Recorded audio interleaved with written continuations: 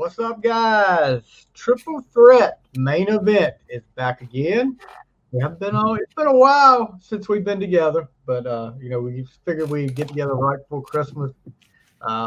3 days before the Fat Man shows up, and I'm not. He's not talking about me. So I saved you the trouble. I saved you the trouble. Gentleman, Jason Warden, how you doing, Warden? I'm good, brother. How you been? I'm good. It's been a day, but and joining us, like Men at Works used to say, from the land down under, Mr. Hitman himself, Jack Pinocchio. What's up, buddy? What's going on, guys? Good to be back. What kind of shirt have you got on there, Pinocchio? So this Global Warning Tour, this is when the WWE came to Australia in 2002. So it's 21 years ago. That was actually my first ever live wrestling show I ever went to. So wow, it was around the time when they actually became the WWE. So yeah, I noticed the logo. I mean, it's like, wow, it's been that long. Jeez. Yeah, I mean, I was looking at it the other day because you can see clippets on YouTube. 2002. Yeah. What do you like? Was that when you were born, dude, or Felt like it. Right. So that, hey, that was your first wrestling event. Yep. Stevie, what was your first one? That's what I was just saying. That's another episode right there. Don't get it all away. Yeah, don't get it sneak peek. What year? My first one was 1986. Raleigh, North Carolina. Mine had to be 91 because the Persian Gulf War was going on and Slaughter was the heel. So I'll just tell you that. So that's how fair it was. Yeah. Maggot. Yeah, I saw an interview with that reel earlier this week. You remember Lacey Evans, who is now gone from WWE, talking about how Sergeant Slaughter's daughters were not happy about her using the whole Sergeant Slaughter persona in her gimmick. I mean, big freaking deal. I mean, it's not like he was the only one to play he was the most popular one to play like a soldier. Of course, he was G.I. Joe and all that, but he's not going to be the only one to do that. She was actually in the army, though. Yeah. If you want to really get, talk about using somebody's likeness as a Charlotte Flair, I mean, it's just Ric Flair and, leotard. That's all it is. Yeah, same moves, woo. I mean, and I get it's his daughter, but Yeah, but I never saw Ric Flair do a moonsault off the top of a cage, though.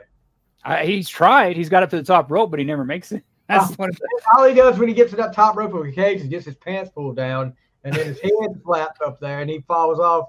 Are you insinuating that Charlotte Flair is better than Daddy?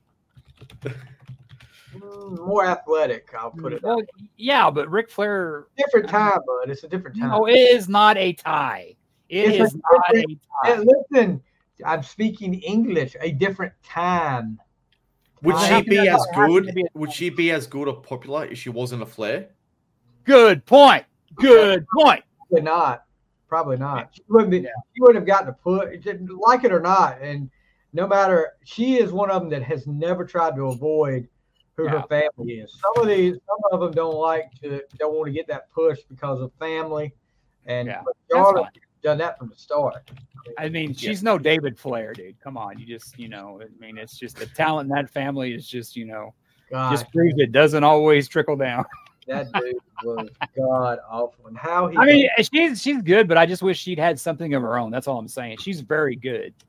David. I mean, he was with Stacy Keibler. That should have got him in the Hall of Fame just for that. Wow. No, just knowing that he dated her, which he did, should have got him into the Hall of Fame. And unanimous decision, dude, for tagging into George that. Clooney ruined that. He ruined his chances for that because they dated. He ruined Batman too. Yeah, he did. Yeah, he did because the Val Kilmer one was actually pretty good. Yeah, he ruined Batman. And he'll admit it. He'll admit he fucked Batman. Yeah, he'll admit it. Yeah. Who are you talking about? Oh, speaking of Charlotte, bad news for Charlotte as Charlotte is out. Yeah. What they say, 9 months at least? 9 months. Oh, wow. Yeah. Oh, it was 6, and then they pushed it out to 9. Sounds kind of 9 months. That sucks for her. She just came back not too long ago. Yeah, back. Yep. So that's WrestleMania gone. That's Rumble gone. What did she do? What did she tear ACL or something? Or what did she do? Something like that. Everything in the leg. She's not going to give Aaron Rodgers a call about coming back the same year because Aaron Rodgers has been activated, dude. He's activated, not activated up here though. Well, he's got to go out to his dark place. But yeah, that's going to throw a monkey wrench in a lot of plans. I actually think, and I may be wrong, that there were plans in the works at WrestleMania for the original 4 horsewoman, which was Sasha Banks, Bayley, Becky Lynch, and Charlotte to face Damage Control. Because I think you're gonna, they're still talking to whatever her name is, Sasha Banks, whatever her name is. This may actually get them to bring her back. Because she wanted more money than Charlotte. She wanted a bigger contract than Charlotte. So yeah, that was never gonna happen. Sorry, but she's not that great. Oh no, I disagree. I think she's one of the best. I think she's awesome. I mean, I would put her above. Becky, and I would put her above Charlotte. Just me. Yep. And I love Becky Lynch. She's probably one of my favorites, but I just think I would put her. She's very good. You guys, I mean, we don't talk a lot about the women wrestlers up here. Who do you guys think the strongest women wrestlers as far as talent and everything overall? Best women wrestler out there?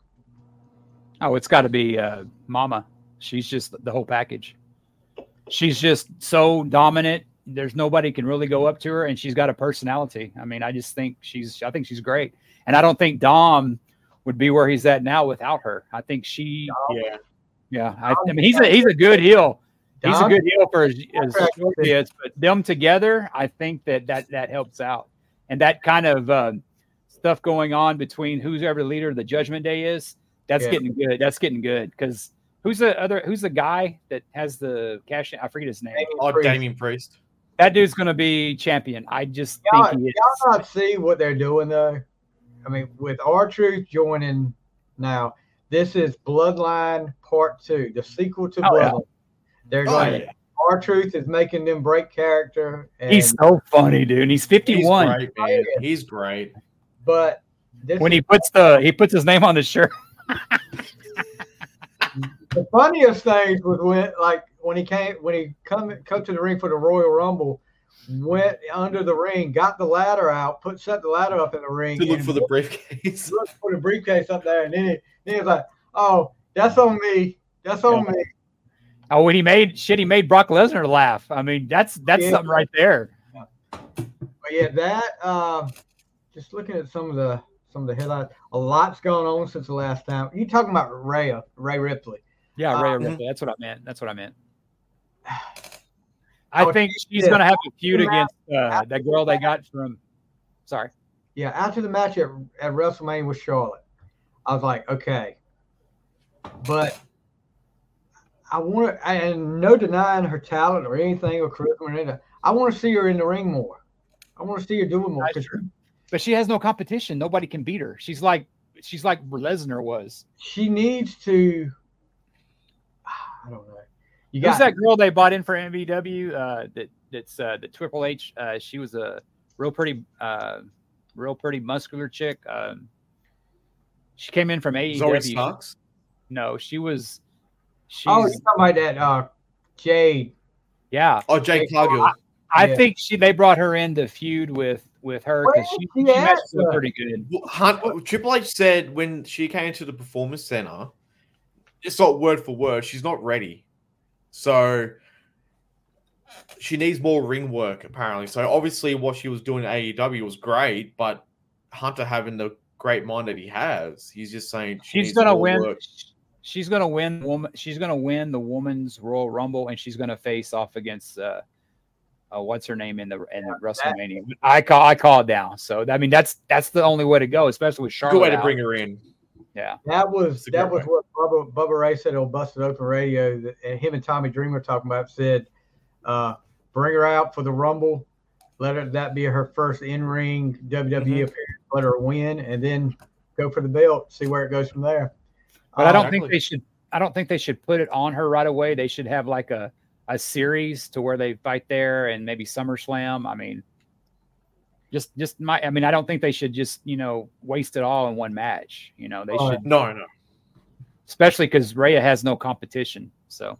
Yeah, that's true. So a lot of WWE superstars getting signed to new contracts. We talked about Dom, well deserved. I would say that. I was not a Dom fan at first, but Dom is one of the heat. The heat on that guy is great. I love it. One of the best heels, not just WWE, but in all of wrestling right now. He gets a contract extension. His dad, Rey Mysterio, gets a contract extension, and also Bayley. Bayley gets a contract extension. So Bayley stepped her game up. She's really good. And when she fights with Cole, it's great. But you're talking about those extensions. There are a lot of wrestlers that are free agents now, and Dolph Ziggler's one of them. Does he turn up at AEW anytime soon? I reckon he will. No. Yes. I reckon he will. There's a lot of wrestlers that got released that are free as of now. They're free. Something was on some release of that, so and they're all there. They passed their 90 days or whatever. So a lot of them are open. Zack Ryder, I guess, is one of them that used to. Matt Cardona. Yeah. Who's he married to? What's her name? Jack. Gosh. I can see it. I can't. I cannot remember who she's hot. She's hot. So. Let's see. What about who? Chelsea Green. Chelsea Green. Yes, she's hot. Yes. Okay. So Matt Riddle signed with MLW. Going to make an appearance at MLW. What's the MLW? I don't know what that is. It's like a league below like AEW. It's pretty much kind of like NWA, Ohio Valley. Yeah, Wrestling. It's not AVW. Oh, AEW. Ohio Valley Wrestling. It's not WWE. It's like kind in there. It would be what you would call a minor. I don't want to say it like that, but like a. Well, everything under WWE's minor league. You got to admit that. Even because they got Jacob Fatu is in MLW, who's probably who should be in WWE, but there's like a lot of legal stuff that's going on. MLW is actually pretty good. They've got some talent there. There goes Terry Taylor's out. Yeah, he's here. So, the cock is up. I had to get rid of one yesterday. Would you fry it or what? No, Rick gave it away. What? Well, why'd you have to give it away? He had too many. He had too many cocks in his area. No one reported it, but he would start at about 4 a.m. and just would not stop. Wow, yeah. So I was like, I hate doing it. I just got to do it. I guess the early chicken doesn't get to stay. I guess. Hey, way to go, Doofus. Terry Taylor's out of the 4 Horsemen now. Yeah.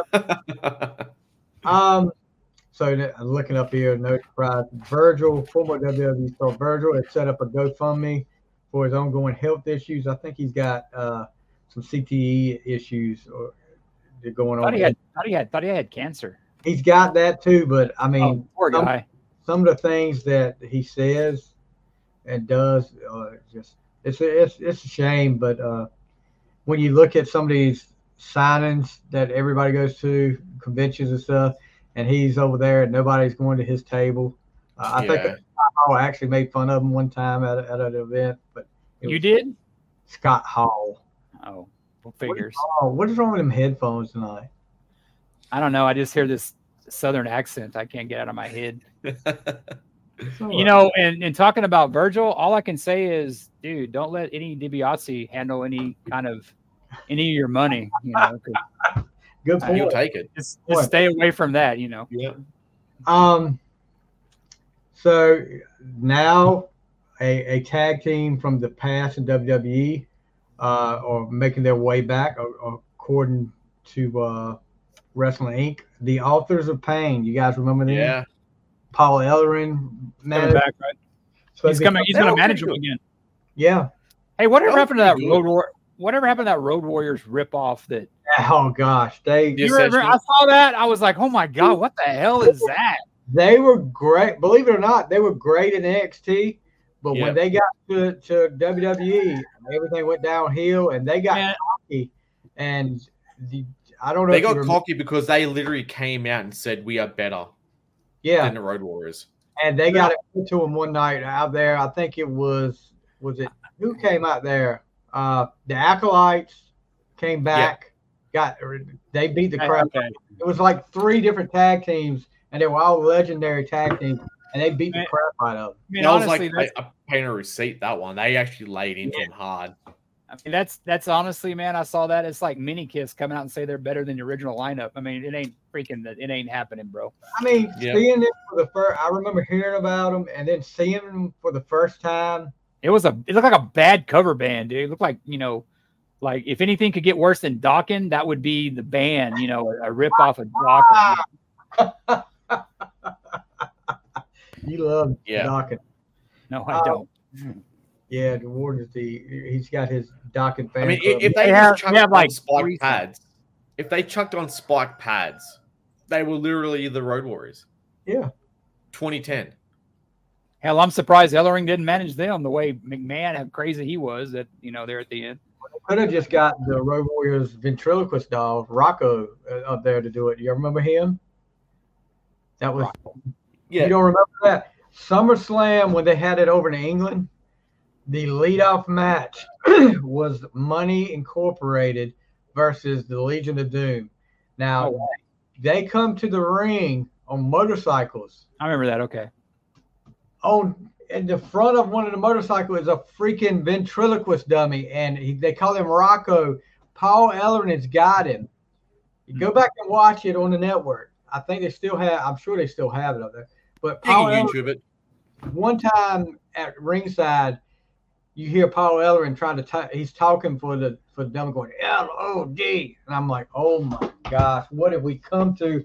These guys used to be so cool, and now they got a freaking ventriloquist dummy. That's what the WWE. That's what the WWF does to people. You can't be a self-made star without the exception of probably Ric Flair. You can probably count on one hand how many people transitioned from NWA to WWE that they didn't try to change. Look what he did to Dusty. Look what he did to. But speaking of that team, a few years ago, I guess we could have got Sonny to manage them like the Road Warriors, but that's probably not happening now. Sonny's managing how many cigarettes she can get in. Sunny days are definitely behind her. I mean, my God, a long time.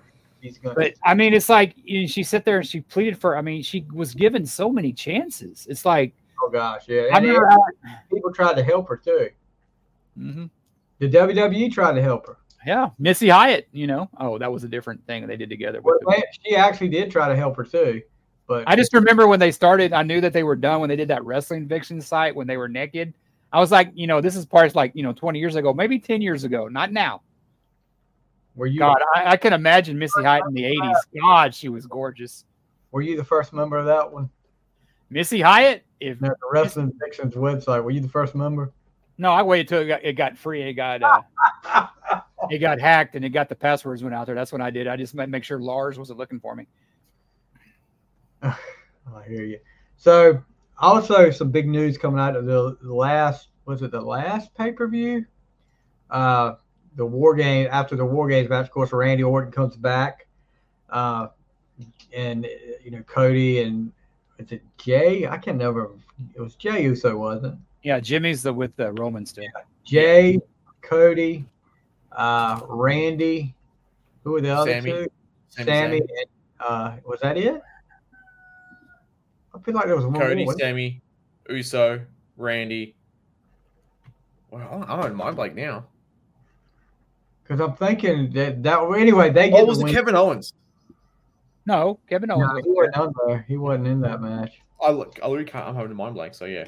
Yeah, my mind's going blank too. But anyway, they get the win. Randy Orton's in the ring. Celebrate this comeback and all this. And WWE is, their show. The Michael Cole is like, okay, great matches, blah blah. He's doing all that little spiel, and they actually go to the screen where they're showing WWE 2023, and all of a sudden you hear the start of Cult of Personality, and here comes the short order cook, CM Punk come out. Short order cook. That's what I think it was Undertaker said. He looked. He did like a short order cook. He comes out. Of course, the crowd in Chicago eats it up. And looking at Seth was just overjoyed. You could see the excitement in his eyes. Yeah. So they Chicago eats it up, and then you look at these TikTok people, the people that were streaming and talking about the pay-per-view had to go. One guy started crying. I mean, he started crying over CM Punk. I'm like, I don't care who it was that come back. If Ric Flair came back and looked like he was back in the 80s, 87 Ric Flair came, I would cry. I'd be crying over it. I'd be excited, but I would be like, oh God. No, that would be Arn Anderson. That's when he would start crying. I still wouldn't do that. What a F you to Randy Orton. I had never liked CM Punk. I think he's a freaking cancer in the locker room. He's an ass. I mean, it's like, that's why Seth went so nuts. And I don't think that should have been Randy's return, man. He came back after 18 months. They could have didn't leave the company on bad terms. It was an injury. But you don't see him out there bitching about it. Can you imagine it was reversed and they did that to CM Punk? He'd be out there dropping a pipe bomb or whatever that shit is because he's a baby. Well, they could have done Punk's return on Raw the next night, but they weren't in Chicago. That's why they did it in Chicago. That's true too. But I like you, Warden. I've never seen the whole infatuation with him. He's a good talker, but he's very. There is no bigger fan of CM Punk in the world than CM Punk. Yeah, and the first thing I said when it happened, and I posted, was good for business now. Yeah. Check back with me in 6 months, and let's see how he is then. But he's saying all the right things now, coming out and apologizing, and he always does that when he comes back. That's what I'm saying. He took a shot at AEW the other night in an interview, but it is what it is. They're looking at getting as many superstars as they can to try to make this the biggest WrestleMania. Well, it's a different company now. The old man's not there anymore. If the old man would have been there, he wouldn't have come back. But now, I mean, Triple H is in charge, but he's being told. I mean, he probably has a leash, a long leash. He's probably not over in the microscope like before. But if McMahon was still there, I don't think this would happen. But Bella or whoever owns UFC or whatever owns them, that's they don't care. They know it's they don't care. Well, I'll tell you this too.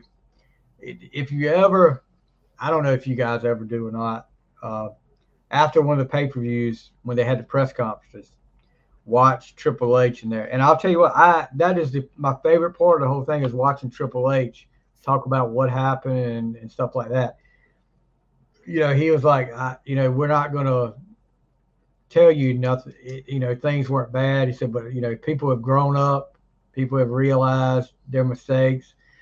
He was saying everything you're supposed to say right now. It wasn't like he was going to say, I don't want him to be here, but we were doing it for the money. We're doing it for ratings. But, I think the talent deserved better, especially a guy like Rollins that stepped up when Roman Reigns is out so much. He's your guy. Your main guy deserved it. And I don't think it's a work, like I said. I think he's legitimately pissed. Will he fall in line and do what he's told? Yeah, but I mean, his reaction, and I could be falling for the whole Shawn Michaels falling in the ring thing, but I think he was legitimately pissed. I think supposedly the talent didn't know about it, and there's good reason why they didn't know it. You may have had a mutiny if that would have happened. Yeah, I'm not excited about it or anything like that. I mean, but he was held back by Michael Cole when that happened.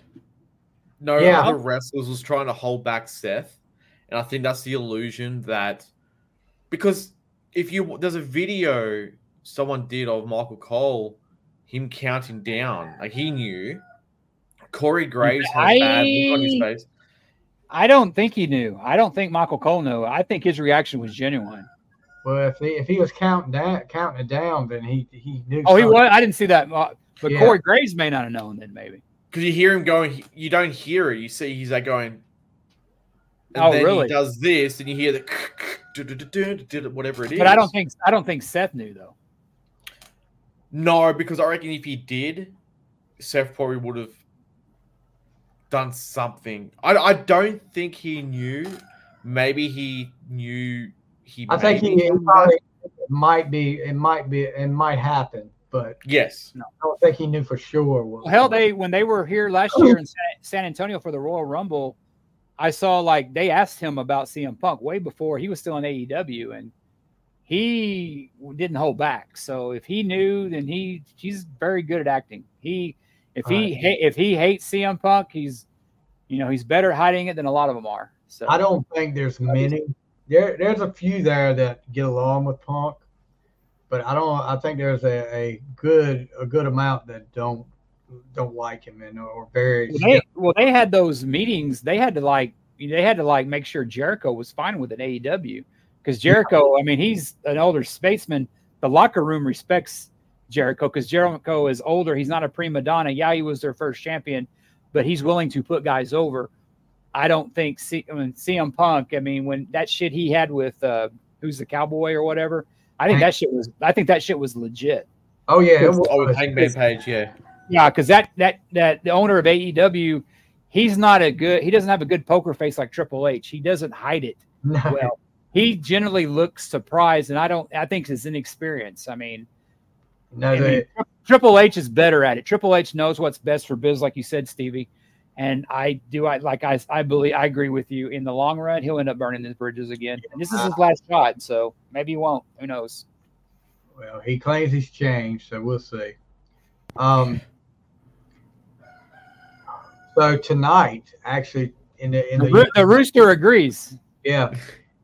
In the United States tonight, the premiere of the Iron Claw, the movie about the Von Erich wrestling family, and I mean, no coincidence. AEW brings out Kevin Von Erich's kids to one of the events, and Kevin Von Erich makes an appearance and actually puts the Iron Claw. I forgot who it was he put it on, but good move by AEW, I guess, to kind of get that out there that they were. No, and with that premiere tonight, don't be surprised if the Von Erich brothers make an appearance because they are in San Antonio tonight. AEW is, and the Von Erichs, like I told you guys, they have a place probably about 30 miles from here. It's a little place called Burning, Texas. It's where Austin lived at one time, and Goldberg still does. So they have a ranch out there. So they may make an appearance tonight, being here in San Antonio. They were on Busted Open. A few days after they made the AEW appearance, and I don't know if they've got a contract with AEW yet.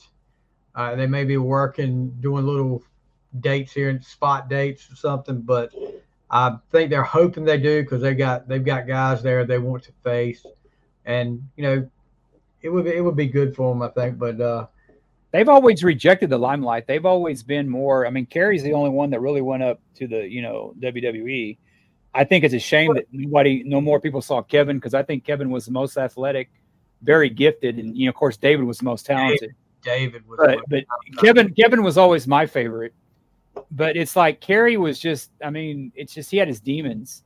Yeah, but man, if Kerry wouldn't have done that, and if people could have seen Kevin and David, I mean, they would have been well. Knowing the WWE, they probably would have, put a hippopotamus costume on them, and I thought they were going to actually do that to him when he came up, calling him the Texas Tornado. I was like, okay. At first, I was like, are you not going to acknowledge his real name? But they called him by his real name, and I mean, he was there no time before they put the Intercontinental belt on him. Let him be Mr. Perfect. So that.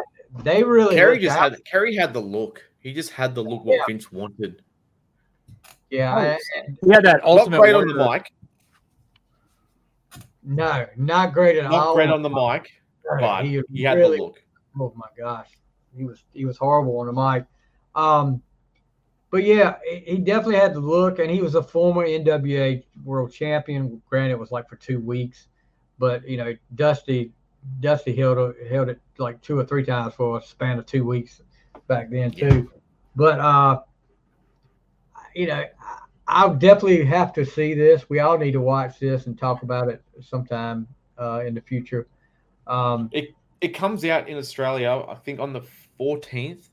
So I'll be still on holidays then, so we can easily talk about it if you guys can see it between then and. I'm gonna go see it next. I'm off, so I'm gonna go see it next week, probably after Christmas. So. Some people only get Christmas Day off, not like some of these losers over here. I thought I was lucky having 2 weeks, but god dang, 4 weeks, shit. So I'll shut my mouth. I'll take it. Steven, we meet in Australia, dude, and we can do everything live, you know.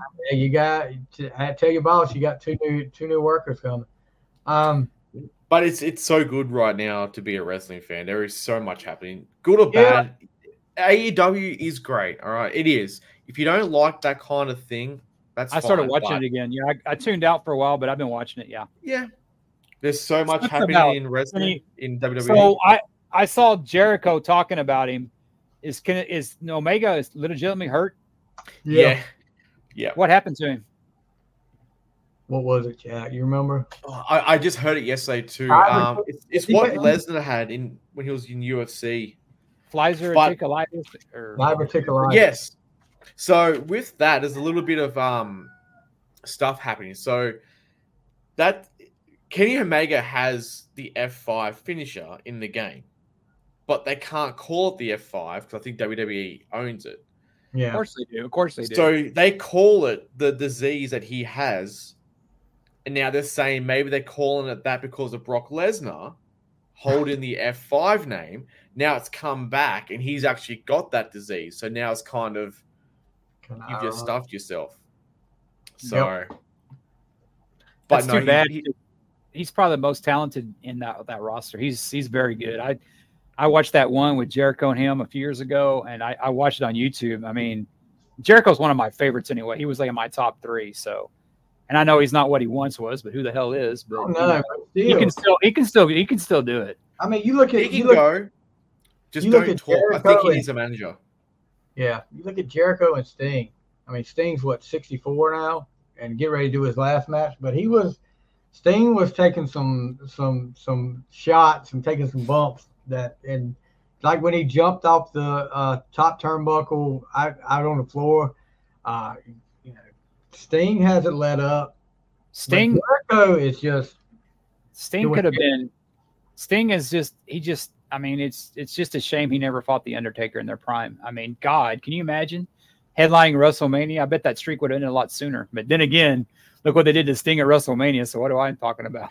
See, even if Sting came back and they did Taker and Sting now, just say it won't mean anything. Because no, I'm just saying that match is going to mean nothing now because Taker's lost at WrestleMania. You know what I mean? It doesn't matter to me now if he came back and goes, I'm just hypothetically saying. Yeah, I got you. Okay. The idea of it is gone now. That's one of the biggest things that WWE dropped the ball on. But you can go back, and I don't know if video of this exists, but I know there's pictures. Sting versus The Undertaker did happen. The red, what was that, the mascot or whatever? CW, he was Mean Mark Callis.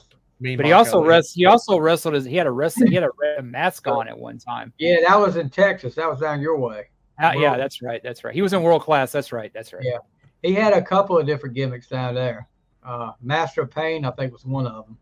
And then he had, was it Big Red, like chewing gum? Big Red, yeah, Big Red. That's what it was.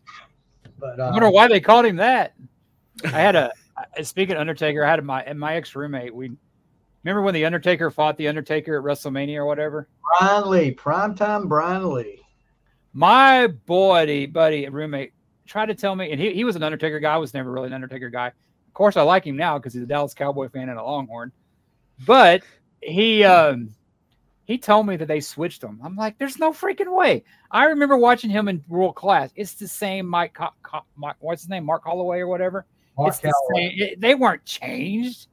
They like Sting, when they had the fake Sting. So Barry Windham and Sting. I mean, I remember when all that went on, but the thing was, all that build up to it, and then it was just over, just like that. I mean, after SummerSlam, it was like he's gone. I mean, but I think they had tested a lot, like at house shows and stuff, and the people were like, "This is stupid." The Undertaker's best matches were against Shawn Michaels and those two back to back, and Triple H. Those were like his three best matches because they had such good chemistry that the other ones were just squash matches. And also the Undertaker when he fought Yokozuna, those were good matches because you're friends with somebody, you're going to get shit done. It's like the Freebirds and the Von Erichs. That feud was so good because they were all buddies. Yeah, that's another thing we can talk about in a future show. Favorite feuds over the years. Me versus Stevie, That's an ongoing. That's ongoing. That'll never end. Gentlemen, Jason Warden. You're gonna end up like what happened to Chris Adams? What did he get? He got killed in a poker game. He was in a poker game and he started shoving his mouth out to somebody. I think somebody stabbed him or shot him. Yeah, I think he got killed in a poker game or he fell in with a bad crowd. Him and Gino didn't end well. Gino got killed by the mob, evidently. That's what they say. And then Chris had lost in a poker game or something. Maybe, I don't know if Ace was there, during Destroyer sessions. Oh, sorry. Another Ace shot. Sorry. Wrong podcast. Wow. Death. This is, no. You're wrong about that. He got killed somehow. I know that he's dead. You're right. He was fatally shot in the chest with a .38 caliber handgun during a drunken brawl with a friend. Yeah. William Brent Bure Parnell at his home. I can't say that name. 46 years old. Self-defense was claimed and the gun owner was acquitted of all charges. Where was it? Texas? That sounds about right. Yeah, it was in Texas. Following his death, Stone Cold Steve Austin stated, "I'm sorry he got killed. The guy did not have good karma." And that's after Stone Cold took his wife. Yeah, and that same wife gave him his nickname. You need to have you need to drink your tea. It's getting stone cold. How many times has Stone Cold been married? I think 3 or 4. They had a thing here in San Antonio when he lived with Deborah. They had a domestic dispute, I guess, and they held him for a while. She didn't press charges eventually, but I used to see them all the time at the gym, and he lived down here. His hand slipped and she fell into it by accident. Yeah. Another Tommy Lee, I guess, But you don't hear much of that, which is strange because you hear a lot about what I guess around the time was different internet stuff. You can hit me as hard. You can hit me as hard as you want. Give me about $5 million to go away. Hell, I'll go away. That's all it takes, Stevie. Make me go away. $5 million. That's my price. I'm gonna start a GoFundMe real quick. Yeah, me, Warden and Virgil out there. Austin is on his 4th wife. So. Yeah, but I listened to his podcast when he used to have his own off WWE, and he said the thing about her is that she had no idea who he was because he'd been retired for a while. But hey man, don't be talking about my number 1 wrestler of all time, Austin. Where does he live now? It's not. He lives Victoria, in he had a place down here called Tilden, which is pretty much all desert, with a few trees. He sold that, then he moved to California. Now I think they live in Arizona because he does like a lot of movie roles out there. His wife's from California, so he sold his place down here. It's nothing but there's so much drought down here that I don't blame him. If I had the money, I'd move up there. I'd move to Arizona too. I love the desert. So CJ Perry, better known as Lana from WWE. She's an AEW now, Miro's wife, hospitalized with a terrible infection that required surgery. Oh, shit. She's gone home now, but look, they thought one time she was going to lose like fingers because her finger was like black. That's what. It started from a cut in the finger. Yeah, it was terrible. It looked terrible. It's probably sepsis. She was actually saying, "You guys need to really pray for me. I don't know if I'm going to make it through this or not." But yeah, so hopefully she's better now. She's home. They're saying she's home, so she must be better. That's another guy that I like. What's his name? Does he go by Miro? He's one of my when he was Miro. I liked him. I liked him a lot. Yeah, he's just another guy that just didn't. WWE didn't use him to his full potential. Well, they gave him such a big push at first, and then it was just like, oh well, where you at? He had one of the best WrestleMania entrances coming in a tank. Yeah. Only to lose to Cena, like after all, and that was like the start of the decline, in my opinion, for him. But yeah, but he got married to her. WrestleMania, so... Hollywood, you can't lose to Russia. No, you know that was like Rocky losing to Drago. Rocky 4. Yeah, if he'd have lost that, everybody would have been like. I think the worst part of that movie, even when I remember seeing that, is when they had the guy who was supposed to be Gorbachev and even had the birthmark. They're like, oh, come on. Yeah, I mean, it was the 80s, but dude, that's a little much. Come on. Have you guys ever watched the? I think Stallone did a updated version of it, Rocky 4, and added more stuff to it.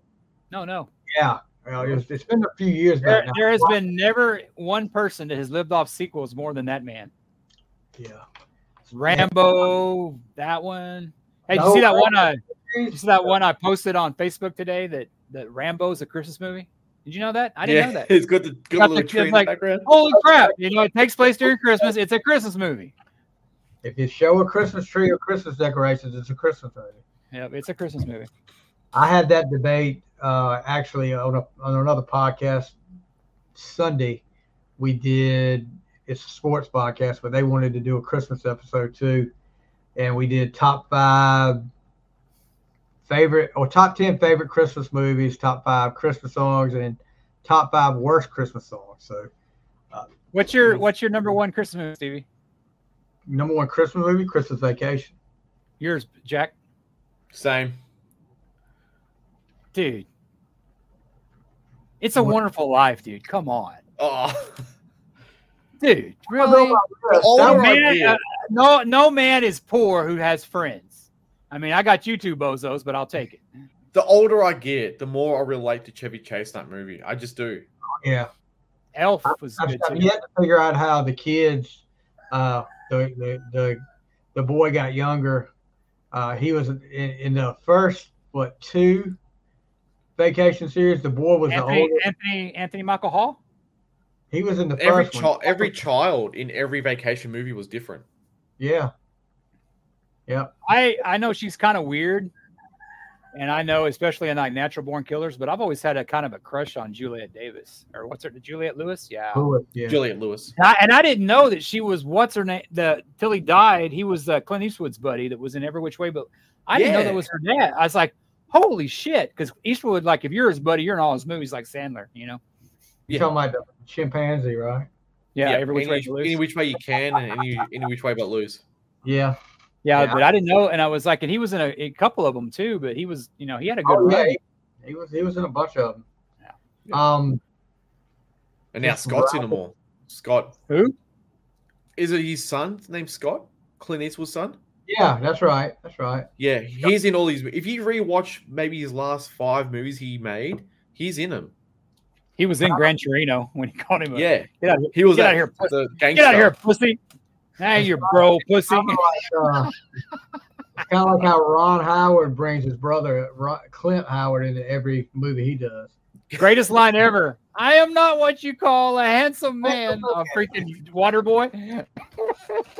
All right. So, anything more before we get to our main event? No. What were you talking about, Eddie Guerrero? That's right. Yeah.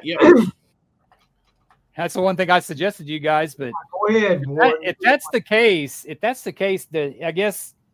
I guess since how long has Eddie been gone? Eddie's been gone for about what, 20 years? Has it been 20 years already? But explain to everybody what you're talking about now. Oh, I got to bring it up. I sent it to you guys. I don't remember what I sent. I just remember something. He's not getting royalties. Kids haven't seen the money from the merchandise. They're not seeing money from Eddie Guerrero merchandise. But those kids are they're pretty much grown anyway. But if they weren't getting it back then, that's bullshit.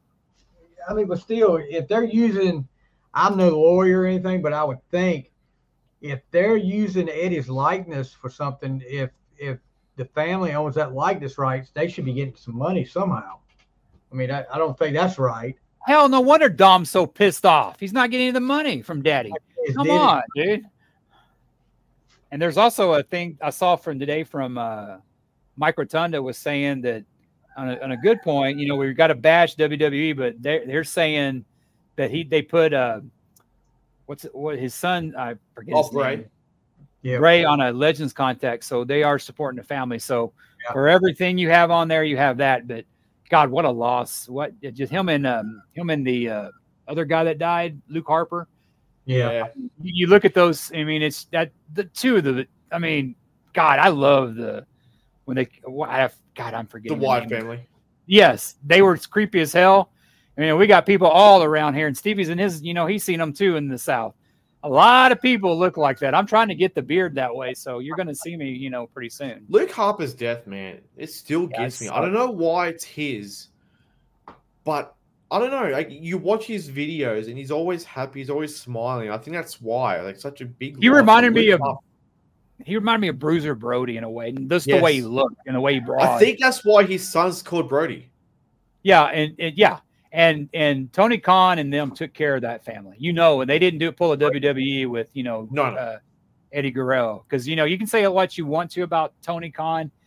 He pays his people. Jericho said it. I mean, he takes care of it. And, of course, he's got more money than that. But maybe with this, you know, with WWE, maybe that, you know, they're getting their new contracts now. Maybe that's more of a sign. Well, after Luke died, Eric Rowan was still with WWE.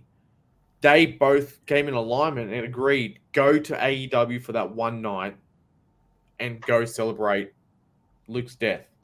Because they were in the Wyatt family together. So yeah, back in the day, it never happened. And you can kind of see too with WWE because I think for like next week the superstars are getting a week off or something like that. Yeah, now they're doing it now. Yeah, so tonight's Wrestling SmackDown is taped. Oh, that's why I've been getting spoilers text to me. Yeah. It's like, oh crap. Yeah. So that's tonight's SmackDown spoiler is being taped. If it was McMahon, he'd be given the day off and call him and come in. Hey, I'm changing the script. You got to come in. They'd be working Christmas Day. I mean, they used to do that. I mean, it used to be. I want to say WCW used to run Christmas Day. They'd run it at night, and you hear. One of the things I like about watching Arn Anderson or listening to Arn Anderson podcast. They go through month by month of every year, and they'll have some clips, but then they'll talk about, okay, this is where you were so-and-so date. You know, you ran this, and there was some, you know, he ran some in the afternoon and then some at night. Like, can you imagine what these guys would say if they had to wrestle twice in a day? Damn, Stevie, even the WWE wrestlers got more days off than you. Jeez. I know. Yeah. Get a whole you gotta become a WWE wrestler and move to Australia, dude, to get a couple days off, man. What the hell? I'm gonna have to break out my Rey Mysterio mask again, so nobody knows who I am. There was a kid back when I worked one of my jobs before when I was back when it had to be like 97. Have you been there that long? Huh? No, this was a different job. Okay, but it was back when Nitro had first started and Mysterio was out there. And I my day off was Monday, and I come to work on Tuesday. One of these guys, you know, all of us watched wrestling back then, and one of the guys said, "Hey man, you know that guy over there? That's Mysterio over there. He leaves on Monday." And I was like, "Yeah." I was like, if that dude is stupid enough to believe that Rey Mysterio goes to Nitro, wrestles, and then comes back and works a freaking job like I was working at the time. What job was it? I was like working in a produce department in a grocery store. You think Rey Mysterio would do that after wrestling on Nitro? I mean, you're on national television. I'm sure he wouldn't get paid bad for that at all. And from the wrestler worked in the deli. This makes sense. Yeah. You ever seen the movie The Wrestler? Kurt Warner, did he stock groceries while paying for the CFL or whatever? Yeah, that's right. I in high school, me and my buddy, we used to rag on. We'd like talk about because we were such wrestling marks, and I had the Ric Flair mullet, and hey, you know that's Ric Flair's cousin, and I would say, hey, these matches that's what's gonna happen. But I was such a wrestling fan that I could, that's gonna happen, and yeah, my uncle told me this shit. Yeah, people believe in that. No wonder people get scammed out of millions of dollars. People are so gullible. Yeah, that kid was looking at me. He'd look at me like, and I didn't know Rey Mysterio was a white guy. What the hell? Well, at the time, I was about that same size and stuff. Are you that short, Stevie? Are you as tall as Rey Mysterio? Yeah, I'm short, dude. I'm like, oh, really? 5'7". So when I meet you, I can throw you into the trailer like Kevin Nash did. I'm not going to be the human dart like Mysterio was. That was look. I fell to the floor laughing the night that happened when he did.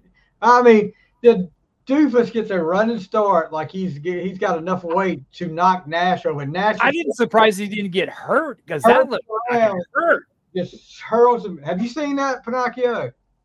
Yeah.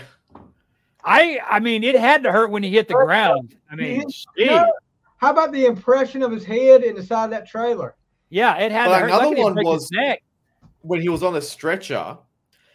The Big Show got him, whacked him on the corner post. I remember that. Yeah, face first. Yeah. Well, and he couldn't move his arms because he was all taped in. And he was all taped in, right on his head. Yeah, I remember that. Yeah. One of the stories that came out of the whole backstage at that was backstage at Disney when they did the whole human dart thing. One of the stories that came out of there, people called the fire department, the rescue squads, and the fire department. That was real when they came out there, and Jimmy Hart was just telling them like, play along with it, go along with it. This is good TV right here. So yeah, he's a tough little son of a bitch, man. Rey Mysterio. Yeah, I mean, he's tough. He's got to be. I mean, his age, he's not a young man, and he's still good. Ray. He's not much younger than us, Stevie. I don't think. When he was on Nitro, I mean, that tells you right there how many guys are on Nitro besides. And he started Jericho. He actually wrestled. Lied about his age so he could wrestle. How old is he? That's what I'm looking right now. He was born in 54, so he's 51. So he's my age. Shit, I would have been like, I need an insurance claim. Oh, no. 49. Yeah, he's about as old as we are. No, he's right there with me though. He's not far behind me.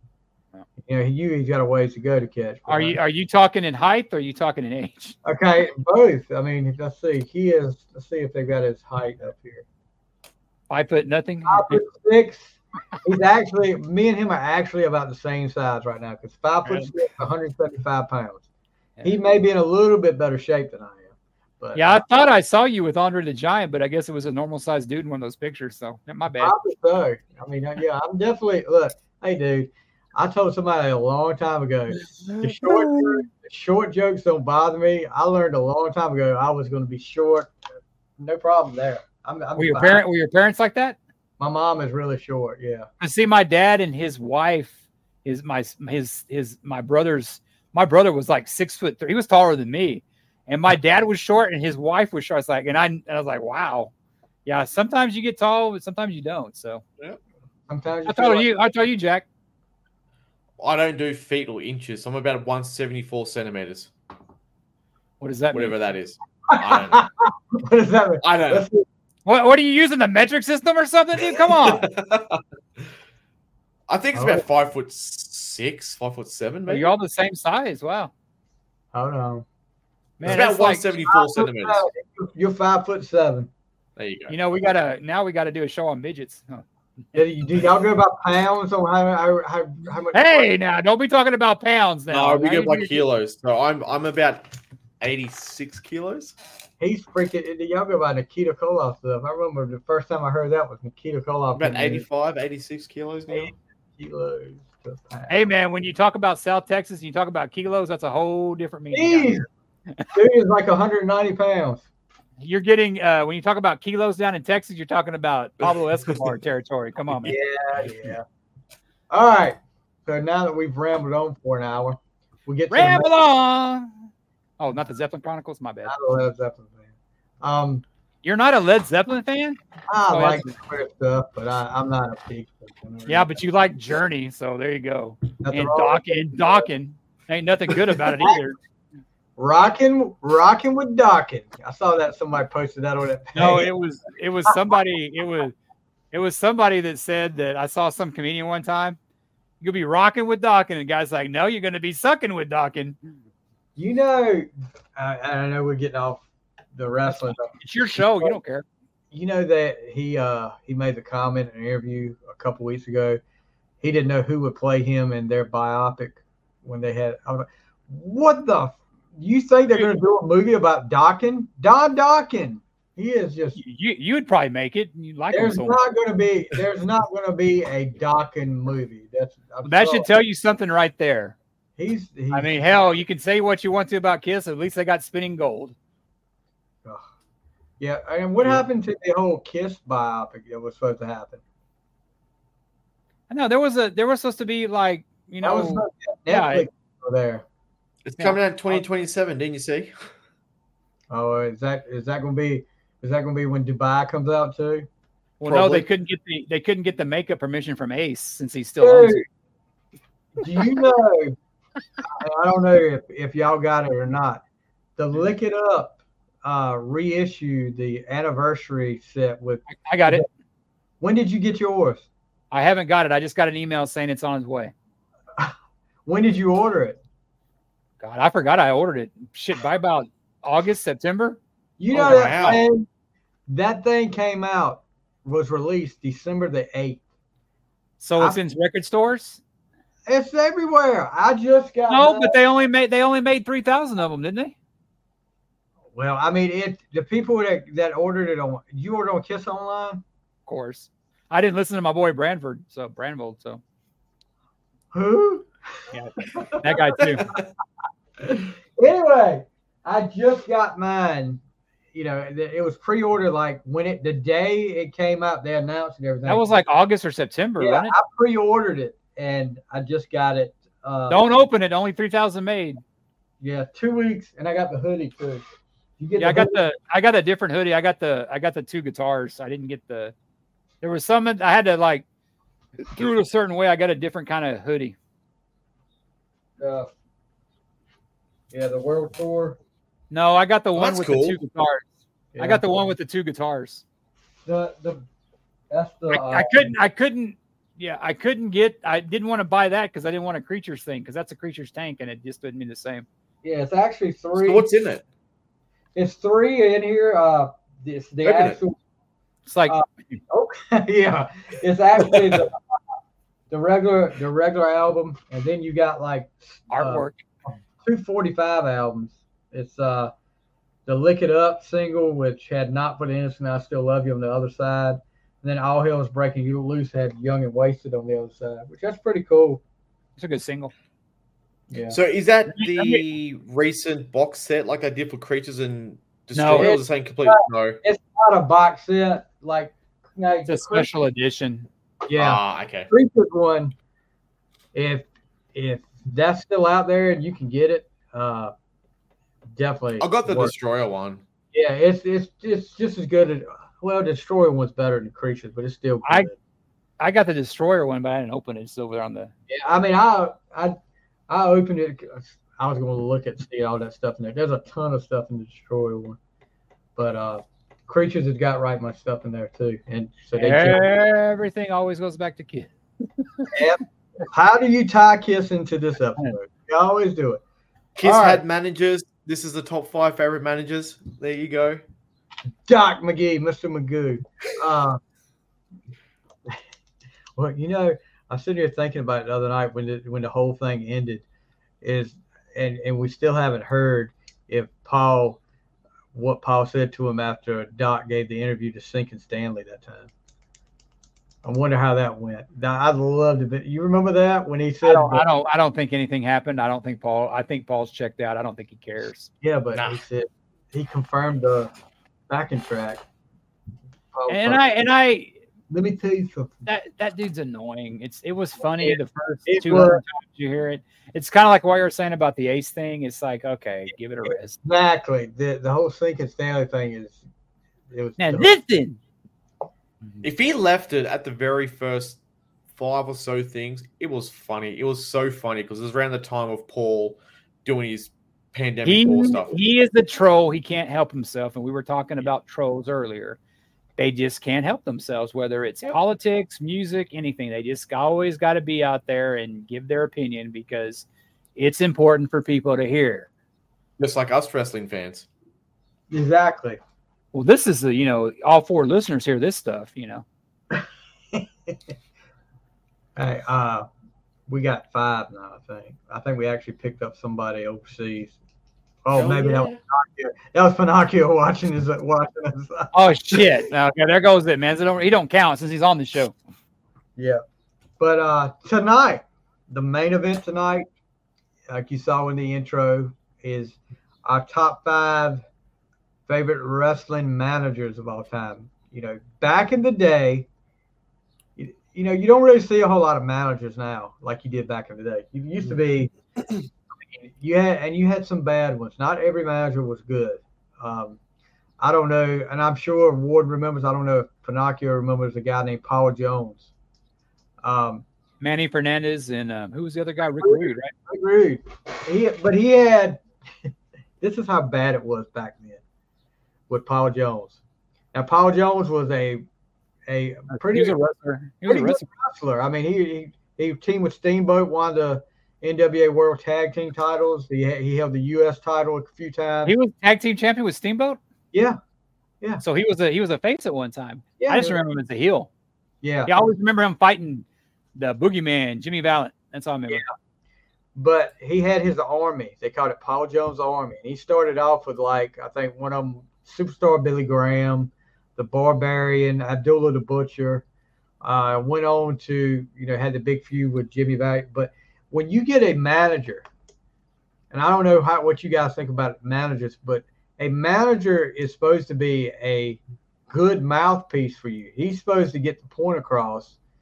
So most of the time, the ones that have the managers are guys that are not that great on the microphone.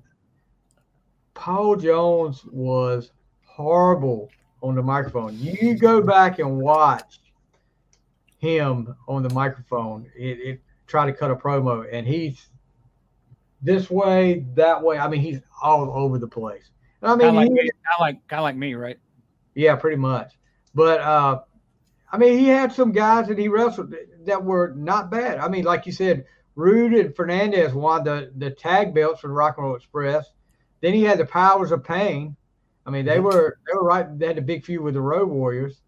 But it's like a tribute band versus a band. Then he went down to the Russian Assassins, which Jack Victory in one of his 30,000 mask wrestlers that he was. Russian Assassins? I gotta look that up. Him. Okay, let me tell you Powers of Pain leave. Manny Fernandez leaves. So you got Ivan Koloff is still there, and Paul Jones is managing him. So he gets these guys called the Russian Assassins. They're mask wrestlers. It's only one at first. But Paul Jones, Ivan Koloff at one of the Clash of Champions is fighting, of all people, Ricky Morton in a Russian chain match.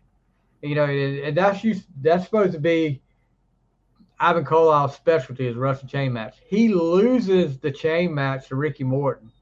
What did they borrow Hulk Hogan's red and yellow? Shit, they look just like Hulk Hogan's colors. Paul Jones was had his riding crop that Paul Jones took to the ring. Ivan Koloff was holding on to it, and Paul Jones let go of it. That caused him to lose the match. They argue in the ring. Another Russian assassin appears. They jump him. And it was setting up for Starrcade 88 to be the Russian Assassins versus a reunited Ivan and Nikita Koloff. And this is after Nikita was a babyface? Yeah, Nikita was a babyface. And Nikita helped Ivan. He got jumped a couple times by the Assassins again. Nikita helps him. Nikita, all of a sudden, I don't know if this was when his wife was sick, but Nikita leaves, and Nikita is replaced quickly by the Junkyard Dog. And didn't quite have the same luster as Nikita and Ivan versus the Russian Assassins. But you always gotta love these. Who in creative came up with this? Russian Assassin 1, Russian Assassin 2. How do you tell who's who? That's like that tag team they had that they were enhanced the title a lot. The Thunderfoots, Thunderfoot 1 and 2. And then they would team up with guys that were just off the street. Thunderfoot 1 and Randy Mulkey versus someone. And I'm like, how are they teaming together? But anyway, So tonight we're going to give our top 5 favorite wrestling managers of all time. And I think number 1 is going to be identical for a couple of us. I'm not sure about the third, but I'm pretty sure. But we'll have to wait and see. So let's go from bottom around. We'll go around like is that counterclockwise? That's clockwise to me, but yeah. Warden goes first, then Pinocchio, then me. So that's the way you do it. Clockwise. Okay. So Warden. Are we going to do our honorable mentions after or before? What do you want to do after? Go after. Okay. I told the guys that I was going to kind of piss them off with my list because I have 2 sets of ties. I have 2 ties in my and I don't care because it's a podcast and I'm never going to match Stevie's honorable mention, so this is my thing. Oh, Steve, you've done the same damn thing. Whatever, dude. So my number 5 is a tie between the Mouth of the South and Precious Paul Ellering, because the Mouth of the South and Precious Paul, they managed 2 of my favorite teams. Jimmy Hart with the Hart Foundation and Precious Paul with the Road Warriors, of course. Jimmy Hart, he is a guy that evidently wrote a lot of music and for like a lot of wrestlers. But I remember him with that freaking megaphone when he's sitting there. Hey, baby, you got this, baby, you got this. Just annoying as hell. And I remember one of the first times I saw the Road Warriors, Precious Paul was wrestling with them. I was like, why is their manager wrestling? But Precious Paul was he was a wrestler as well. He's like Paul Jones. Mm-hmm. And I had to tie these guys together because they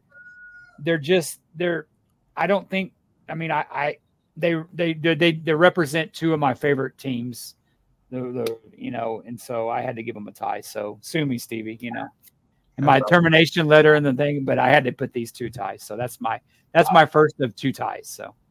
So I'll go into Paul Ellering didn't make my list. Blasphemy. Paul Ellering, not only a wrestler, but a big-time power lifter, and a smart guy. They used to talk about it. He was not just a manager to be on screen with him. He used to make all the arrangements for him. He used to handle their money. He was a manager in all senses of the word. Yeah, manager, in and outside of the ring. But yeah, it's great manager. He always used to have, I don't think it was the Wall Street Journal he used to have on because, you'd see that as a kid, go, man, that guy knows what he's talking. He's got the Wall Street Journal in his hands. He actually competed in Iditarod. So what's that? That sled race in Alaska. Oh, really? Wow. Yeah, I didn't know that. And his daughter is actually Rachel Ellering. She's competing. I don't know. Yeah, I saw that. Yeah. Yeah, so I don't know where she's at now. I'll have to look that up. Parts unknown. But yeah, he like we were talking about before we went over there, managed the Road Warriors. Then he went, of course, the Legion of Doom was back in Georgia, was not just the Road Warriors. I mean, it was a whole faction. He had Jake the Snake in there. He had King Kong Bundy. I'm not sure. I'm thinking Rick Rude may have been a part of that one time. But yeah, he's had some guys, that we talked about it earlier about how, a lot of times wrestlers can't talk, and they can't, they had to be the mouthpiece for their wrestlers. That wasn't the case with the Road Warriors and Ellering. They all 3 could talk. Yeah. Well, it was always interesting to see Hulk because you never knew what Hulk might say. Hulk talked about there's an interview out there where Hulk talks about raping Ric Flair. He was going to rape Ric Flair. Who was y'all's favorite Road Warrior? Just off topic. I would say Hulk. Hulk had more personality, and that may have been because of some other stuff. But he had more personality. To me, I like Animal. I like Animal. Yeah, I was an Animal guy too, even though his son played for OU. The one thing about there was a wrestling game in the 80s that it was like a knockoff. It wasn't WWE or NWA rated, but that had a wrestler on there that was Animal, dude. And it was like, that's freaking Animal. I mean, I'm surprised they got away with that. But if that would have been WWE, they would have sued. But AEW didn't care, probably. All right, so Ellering and Hart for your number. I'll talk about. That's for Jason's top 7. Yeah, I'll talk about Hart in a few minutes. Hey, man, I never was good in math, so hey, you know. All right, Pinocchio, your number 5. All right, so speaking about math, this is probably one of my favorite managers. Obviously, he's number 5. He introduced probably like one of the greatest wrestlers ever before he changed his name, and that is the $1 Million Man. He brought out the Ringmaster. So, True. So a lot of people would probably think of Ted DiBiase as a wrestler, but in his later years, he obviously became a manager. What was he bribed people. You know, he was a heel manager. He was a great heel manager. What was the name of his faction then? Because he had a faction. Because he had Bam Bam was in there. Tatanka. Yeah. He had a few. Yeah. Nikolai Volkov was in there because they made him wear the tuxedo. He also managed NWO. Yep. Yeah. He managed the after he left the NWO, then he managed the Steiners for a little while too. And that now was you know why a lot of those NWO people were broke, because he managed their money. Oh, here we go. Here we go. Him and Brett. Oh, I won't say the name. He might sue me. Him and who? Pull a Shannon Sharp. I won't say his name. He'll sue me. Oh, I know who you're talking about now. I want to find out the name of that group he managed. Hold on, I'm looking right now.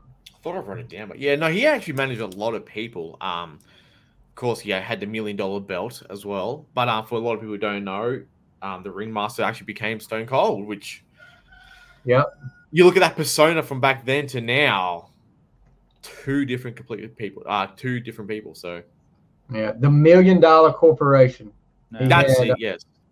He had IRS, which was Mike Rotunda, Bam Bam Bigelow, Nikolai Volkov, Kama, which was the Godfather, Papa Shango, King Kong Bundy, Psycho Sid, 1, 2, 3 Kid, X-Pac or whatever you want to call him, and then they swerved Tatanka. I always kind of wondered what Ted DiBiase. Obviously he became born again. I read his book, and half of it's like talking about that. I always wonder what he thought about when Austin did the 316, because I know back then I was, before I became a full-fledged heathen, I always thought that was, I don't know how you don't get offended with that, because that, you talk about the ultimate Bible verse. That's John 3:16 and Austin 3:16. That would have been before Ted changed, correct? No. Yeah. I think he was. I think he was actually a Christian then, because I know Jake the Snake was, and I know that Austin. I think it was just spontaneous. God, can you imagine if he came out? Jake was a Christian on screen. Yeah. Can you imagine if Austin said that now? Oh my God, they would be canceling WWE. Oh my, he couldn't. The 90s. The 90s, there was a lot of politically incorrect BS, but that was just the ultimate, just off the cuff thing, and it wasn't scripted, and that's what's missing in a lot of wrestling nowadays, is that the spontaneity. But if you haven't read his book, Jack, read DiBiase's book. It's probably on Amazon cheap, but he talks about like how his dad gave him a start. His dad wasn't his real dad; it was his stepdad. Yes. And it talks about like when his dad died in the ring, how the Funks and all them took care of the family. They took care of their own back then. And Ted DiBiase, God, he made my top. I think he made one of our lists we did. $1 Million Man. He was one of my favorites growing up. I loved him in Mid-South and everything. So that's another one too. Ted DiBiase's father was a wrestler too. So Iron Mike.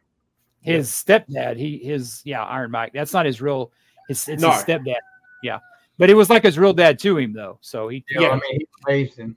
It's a good read, Jack. If you like, I think he married a promoter's daughter, correct? Yeah, and she stood by him. There was a she story stood by him when all that crap went on. Yeah. There was a story going around. I can't remember who it was. What promoter was it? It wasn't Jim Crockett. No. It had to be. It had to be something. It had to be in El Paso, where the funks were. They were in a car with someone, and someone said, "Take this gun away from me, because I'm going to go kill Ted because he was dating my daughter." Because he told his daughter never date the wrestlers. It was the Funk Brothers with her up in El Paso. It was something to do with Dory and Terry Funk. It was that one. Well, that's like Bobby Eaton was married to his wife was Superstar Bill Dundee. I don't know if y'all remember him. That was Superstar Bill Dundee's daughter. Really? I always thought Bobby Eaton was gay. Because I remember watching. What? He's beautiful. Missy Hyatt saying Missy Hyatt said one thing. She goes, "I don't know about Jim and Bobby. They're pretty close." I'm like, what?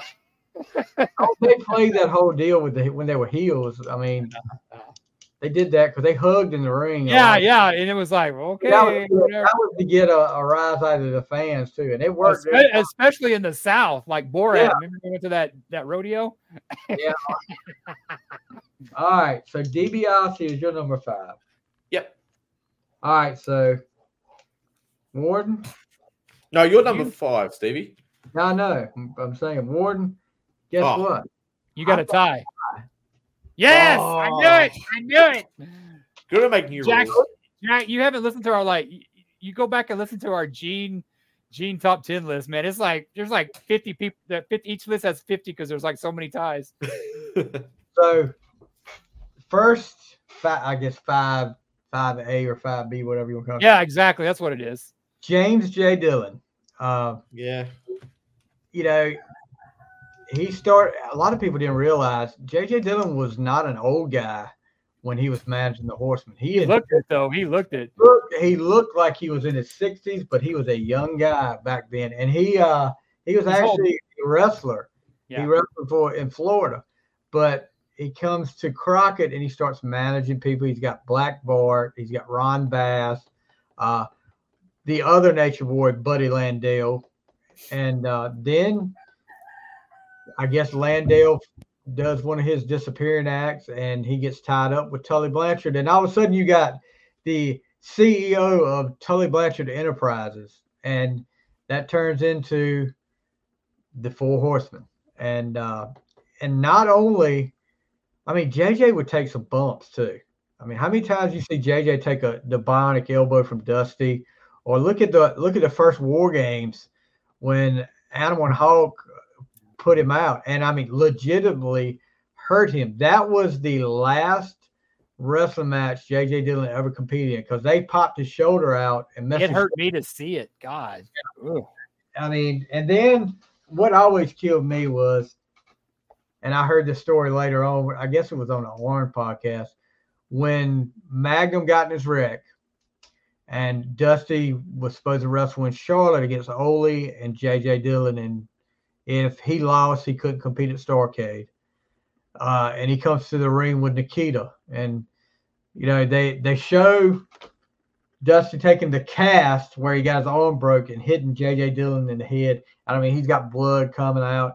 And they show him at the next TV tape, and they showed J.J. with all this. I mean, he's swole up, got a black eye. He had reconstructed some kind of surgery, like facial surgery. And they played that into the storyline and made it look like Dusty had beat him so bad that he was bruised up like that.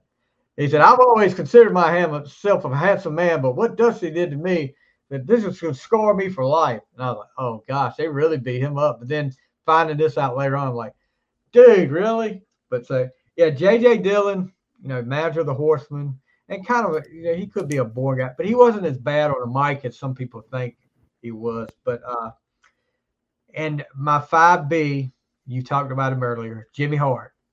I mean, you look at Jimmy Hart, the Hart Foundation, and you forgot to mention the longest reign, well, one of the longest reigning Intercontinental Champions, the Honky Tonk Man. You take a guy like the Honky Tonk Man to the Intercontinental title and hold it for that long. Of course, he had the Nasty Boys.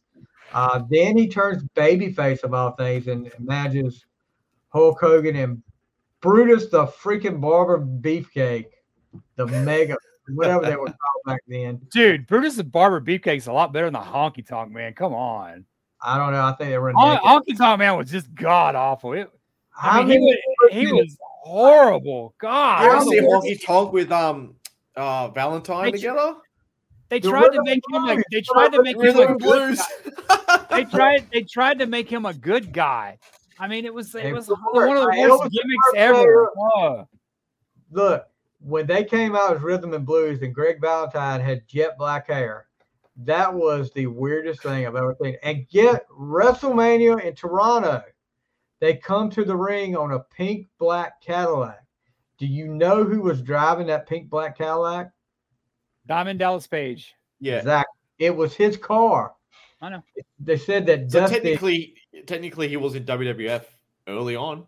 Yeah, well, I think back then he was already 50 years old too. So if you look at it, they said that yoga pays off evidently. You know, hey, Bruce Pritchard was talking about it, and he said they were looking for a different entrance, and they said, "What about a pink Cadillac?" And Dusty Rhodes said, "Yeah, my boy Dally down there in Florida, he got a pink Cadillac. We get Dally to bring it up here. Get him come up here with it." I tell you, we need to do a worst gimmicks of all time. Honky Tonk Man will be on my list. God, I hated that character. So he looks like Kenny Rogers. And I usually like heels. I mean, hearing the guy talk, he's great, but that character was just awful.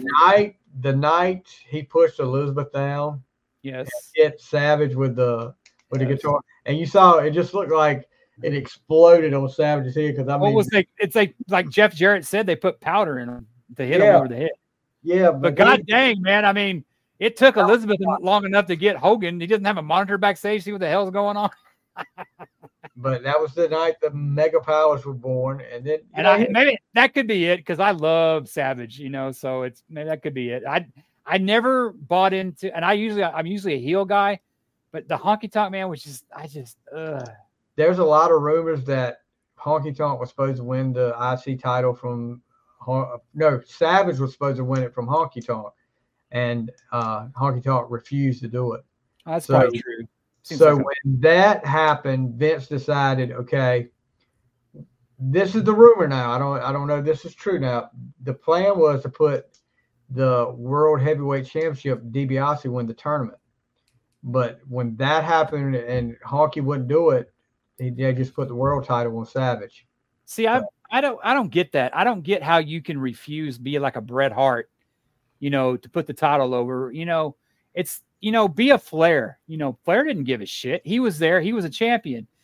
But you have these prima donnas like Bret Hart, and I still like Hart, but he wouldn't do the thing in Montreal. Honky Tonk Man. I mean, I don't know how. Like, if your boss told you, Stevie, well, you're getting paid a lot more. I mean, they're getting paid a lot more to put somebody over. I mean, it's like Stone Cold with.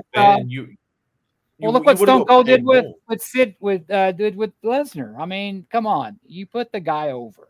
It's your job. Yeah. But I think back then you would have got paid more if you were a champion rather than not.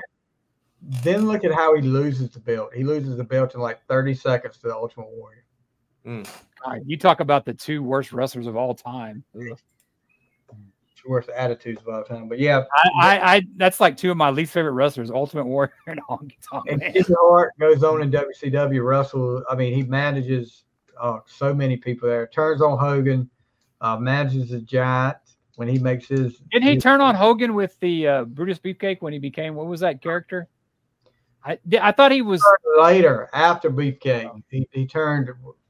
Beefcake turned first and called himself the Butcher. First, that was his first gimmick. The Butcher. Then he became. What was the one where he had the makeup and like the? That was horrible, dude. Then he became the Man with No Name. Yeah. Then he became the Booty Man. I mean, Booty Man. Oh my gosh, dude, there was no better wrestler look than Brutus Bar Beefcake in the '80s. I mean, he wore shit that would make Paul Stanley jealous from Animalize, dude. There is him and Valentine. They were great. I like that team. And Jimmy Hart managed them. There is footage. I don't know if it ever aired on TV. When Earthquake was the big heel in WWF, and he had a squash match against the guy, and he was after the match he was still beating the guy up. Here comes a masked guy to the ring. He's got this god awful mask on, and they're like, "Who is this guy?" They called him the Mariner, and it was BK. Seattle Mariner, like the Look, I don't know how to describe it. Did he turn on Hogan when he had the mask on, like the black outfit, and Hogan was beating him up? They did that whole angle. They did it at a Clash of Champions where a masked guy hit Hogan in the leg, and Hogan had to go to the hospital and came back and defended the belt or whatever. But the masked guy made like several different appearances, and then at what was it? It was Halloween Havoc when he fought Flair. I think it was for the retirement match. And after the match was over, the masked guy comes in the ring and Hogan's posing, and Hogan ends up beating the guy down, and he pulls the mask off and he sees his Beefcake, and Beefcake's like, you can read his mouth.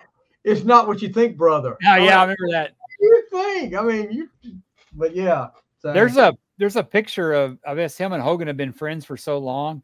There's a picture when they're both blonde and have long hair. They look like brothers. He was, because they were playing them as they were brothers. Yeah. But that shit that happened to him with that parasailing thing, that was evidently true. That was true. You walking along the beach and that shit hits you in the face. My God. That was true. That's why he wore that freaking big iron mask. It's kind of like a mask when he fought the Money Inc. at that WrestleMania that time. He should have went to the Undertaker's doctor and got that mask. Well, the purple one. All right. So number 4 for you, Warden. You know, Stevie, I've known you long. We've known each other for a couple years ago, and how I'm so shocked that you have, somebody associated with Arn Anderson. I mean, don't you ever, I mean, dude, all the time and everything like that. I mean, it's like everything goes back to the Horsemen and Arn Anderson and all that stuff. So, of course, my number 4 is J.J. Dillon. Yeah, J.J. Dillon, kind of what you mentioned before, Stevie. He was like a wrestler before. And I remember that bump he took from, I think it was Hawk that he took when Animal had it. I was one of the two. But he landed wrong, and that hurt me to watch it. Yeah. But, you talk about, not being the best talker. I think he was the perfect guy for the Horsemen, because you had Flair, Blanchard, Anderson, and my favorite part about Dillon is when Lex Luger was in the Four Horsemen, and Lex Luger started getting kind of more full of himself, knowing now that he was just a stooge for Flair, and you'd have J.J. Dillon just sitting there, sucking on his glasses with Luger talking about how he was the best of the Horsemen. And J.J. Dillon was like, wait, and stuff. And yeah, that was after Starrcade '87 when he lost the belt to Dusty. But he was the only Horseman that lost, and that's what Arn Anderson made it a point. Well, I was winning, and Tully was winning, and Flair was winning, one of us didn't, and he was trying to hold it all together. Yeah, I thought J.J. Dillon was great. He had a podcast a few years ago. I guess he retired from the business, and he worked in a prison. And it was like the one podcast without that guy that's on every other podcast. Conrad. Yeah, Conrad. It was a good one, but I don't see it anymore. But it was an in-depth one that he would talk about. He'd talk about the Nick Bockwinkel days. I guess he worked back then, and when he worked for WWE as a scout. But yeah, J.J. Dillon, definitely, one of my favorites as well. Yeah. You talk about that. Luger made a comment in that interview that, you can come to the ring with me, but my matches will not be decided by outside interference anymore. And JJ was like looking around, like, well, so yeah. And didn't they do that to where Luger turned face and then Wyndham took his place, right? Yeah, probably about four months later, Wyndham turned on Luger. Yeah, because he was helping Wyndham out and stuff, and then Luger and Wyndham were the tag team champions. They had beat Tully and Arn at the first Clash of Champions, and I'm gonna tell you guys, if you can go back and watch that, that is the biggest pop I've ever heard the Greensboro Coliseum, when they beat Tully and Arn, because it was because JJ held up a chair in the ring, and Luger ended up pulling Arn Anderson into it, and they pinned him. And gosh, that place went nuts. But then I think they held the belt maybe a month, and Wyndham turned on Luger, and that's how Arn and Tully got the belts back. That should be those two factions. I would say the one with Luger and the one with probably Wyndham's the best.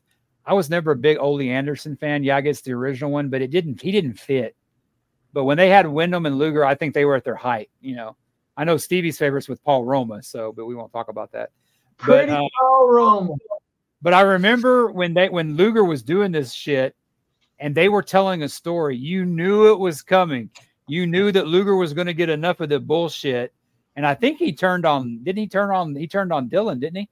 And then they went after him or whatever. But it was a story that they would build up. It's kind of like what the Judgment Day was able to pull off. You knew that the Sammy turn was coming, and they did it just right because you knew it was coming. And when they did it, that pop just was great. The way they did the Luger babyface turn was they used to have a thing in like January and February in Crockett. They did it. It had a thing called the Bunkhouse Stampede matches. Yeah. And it was pretty much a battle royal where you came. Everybody wear their boots and their blue jeans. Yeah. Dress like you want to. You come with what you want to. It was brutal. And the last four in the ring was JJ, Luger, Arn, and Tully. And Tully, he jumped right over that. I mean, he eliminated himself. And then Arn was like, no problem. He jumped over. And then Luger was sitting there walking around the ring like this. And Arn said, what are you doing? He said, we're gonna let JJ get this one. And Luger said, I'll make the best decision for me. Is that how he turned? I don't remember. And he ended up putting JJ in a torture rack and then throwing him. Oh, that's right. And then Arn and Tully jumped him. So it's one thing about Luger. I think him going to the WWE ruined him because it's like you see Lex Luger before he went to the WWE. He was actually, I think, a better wrestler. But like when he went to the WWE, it's like he got a bigger head or something, but he was never the same when he came back. He bulked up a lot before he went because he was going to be in that. The way they were going to get by the no compete clause was Vince had started a World Bodybuilding Federation, the WBF, and Luger was in that. But then Luger had a motorcycle wreck. That's when he put they said the steel plate in his forearm, and he used to use that move where he knocked him out with the forearm. But what I would have done if I was Vince, I would have had a no motorcycles clause after what happened to Kerry and what happened to Luger. No motorcycles, man. Shit. There's video footage of Luger in WWF, excuse me, coming out. Your boy, Cornette talked about that. I saw it. Yeah. It was a championship. People are like just looking around, like there's no pop, nothing. They're just like, and that's why they didn't put it on him. That's stupid. There's so many stories about going into that WrestleMania that year that Luger got drunk at a bar and told somebody, I'm going to win the belt at WrestleMania tomorrow. And they changed the plans up on him. But I don't know if that's so or not. But the highlight of Luger's career is when he came out to WCW. He got paid like not even a tenth of what the other guys got paid because he wanted a chance so much. I personally think he should have stayed in WWE.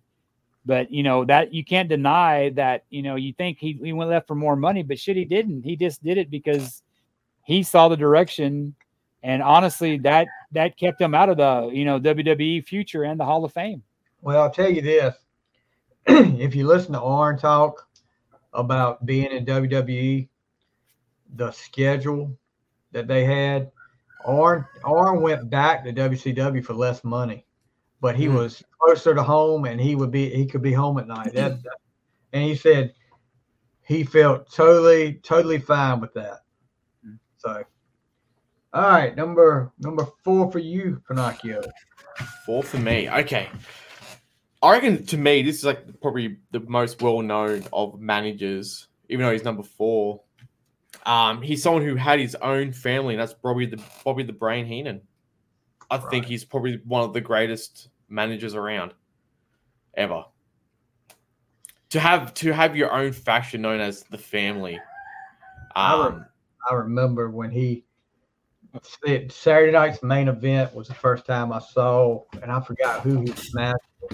May have been Bundy when Bundy was getting the big push against Hogan, and that's when I saw Heenan for the first time with his family. You know, I mean, and then pulling the big coup and getting Andre to turn heel. Yeah.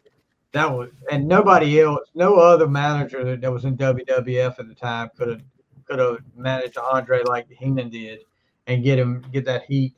And I think that's why they did, because they knew, as beloved as Andre was, if they didn't put him with somebody like that, then they were scared he might get cheered over Hogan.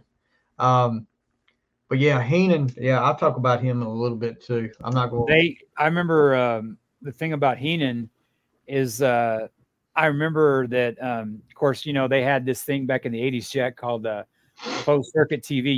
They didn't have the things at your house. You had to go to like a movie theater or a bar to watch this stuff. And I remember back in the day when we lived in apartments, especially here in the States, they had free cable. They would give you free shit. They would give you free cable. And we had Showtime. And Showtime, they broadcast the WrestleMania 2. That was the one that was in the 3 different locations. They had the big terrible one. Not the time, but it was Hogan versus Bundy in the cage. And it was when he took Heenan and like threw him into the cage. Heenan could talk, but he could also sell.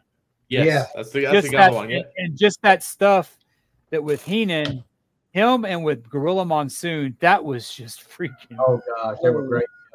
I mean, it's just those two, and you could tell they were good friends. Yeah, and it's like, will you stop? And it's just, I have a feeling that I might be talking about Bobby a little bit later. So I'll definitely be talking about Bobby later. So me for number 4.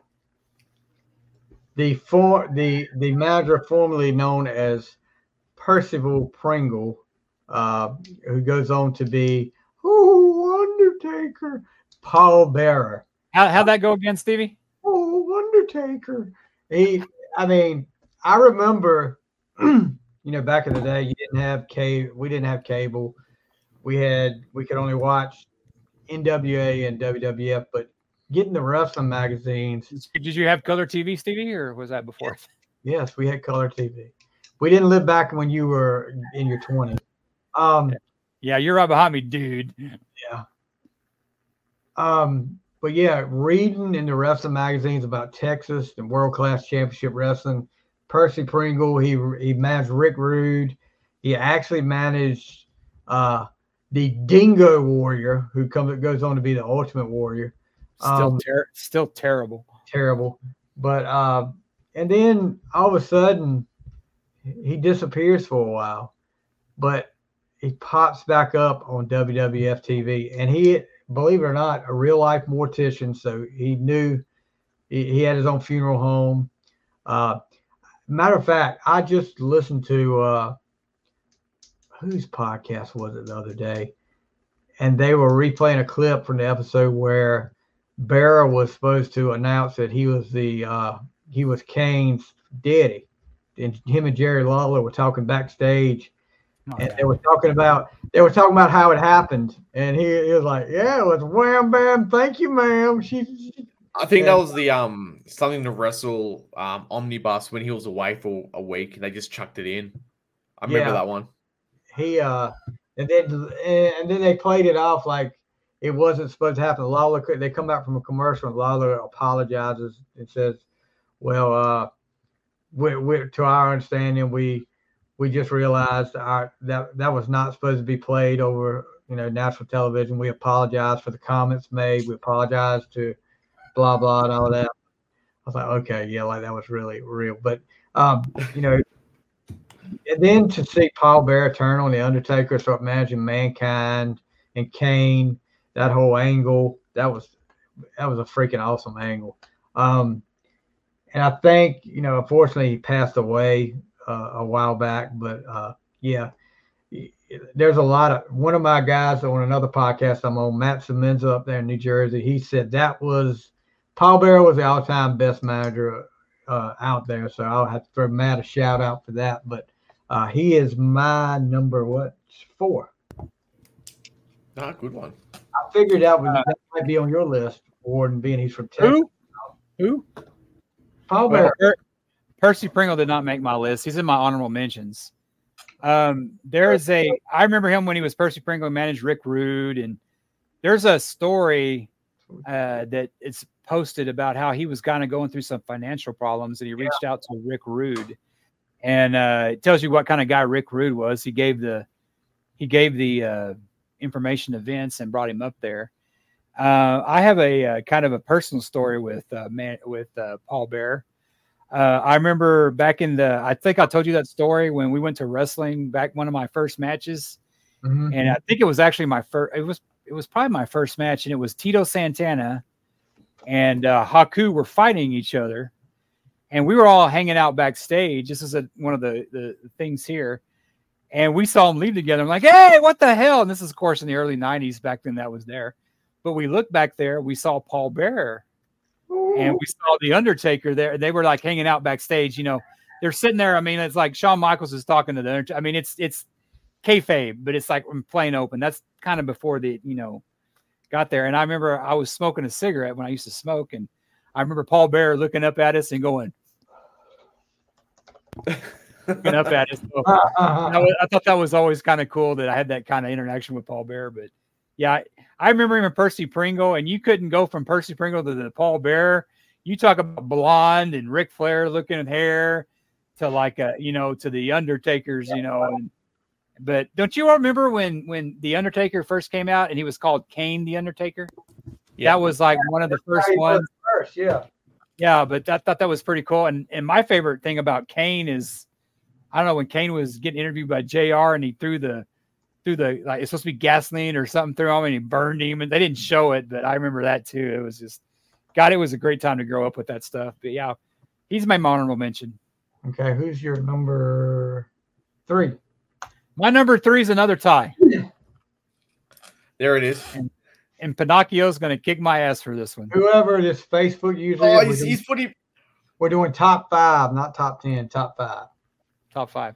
Yeah. My number too low. I'm putting well, I could say the same thing about what your last one was, but this one is because I remember, shut up. I remember Stevie. Let me finish, man, because it's hard enough for me to concentrate as it is. My ADD kicks in. I would put Jim Cornette and Paul Heyman together because I think Paul Heyman is probably one of the best talkers. He is a wise man for a reason, but I can't help remember growing up when Paul Heyman had that dumbass mullet and that cell phone, and Jim Cornette had that racket, and Paul Heyman's the only guy that can make Jim Cornette a face. I mean, it's like people hated Paul Heyman enough to cheer for Jim Cornette. That's how good they both were, and they're probably good friends. They probably I don't know their story. You're more of a Cornette guy than I am, but those two, I put them together. I think from the WCW days. I would say that, I'm a Paul Heyman guy. I'm a Jim Cornette guy. I love Jim Cornette. I love Paul Heyman. I love what he's doing. Paul Heyman may be the best talker in WWE. I mean, just what he's doing now with Roman gone and stuff. I think it's great. So, but Jim Cornette, the guy, I just wish he would express himself more because he just holds back too much. But those two together to me are both great, and they're my number 3. And that's my last tie, by the way. So after that, jeez. Well, we've now made Jason's top 5 already. So thank you. What do you mean? Oh, geez, Stevie. What do you mean by that? Is it too low for you? Did I blaspheme Cornette by putting him with Heyman? My buddy Kyle has said Cornette should be 1 or 2 on anyone's list. You just don't. I'm not anyone, so you just don't know Warden. No, that's a great tie. I mean, you picture those two, and like, I don't think the bloodline would be what it is without Heyman, because unless you were a Roman fan 5-6 years ago, the dude could not talk. He tried. He went better away. now. He's a lot better now. Yeah, he obviously got acting lessons. He's from his time away because he can do it now.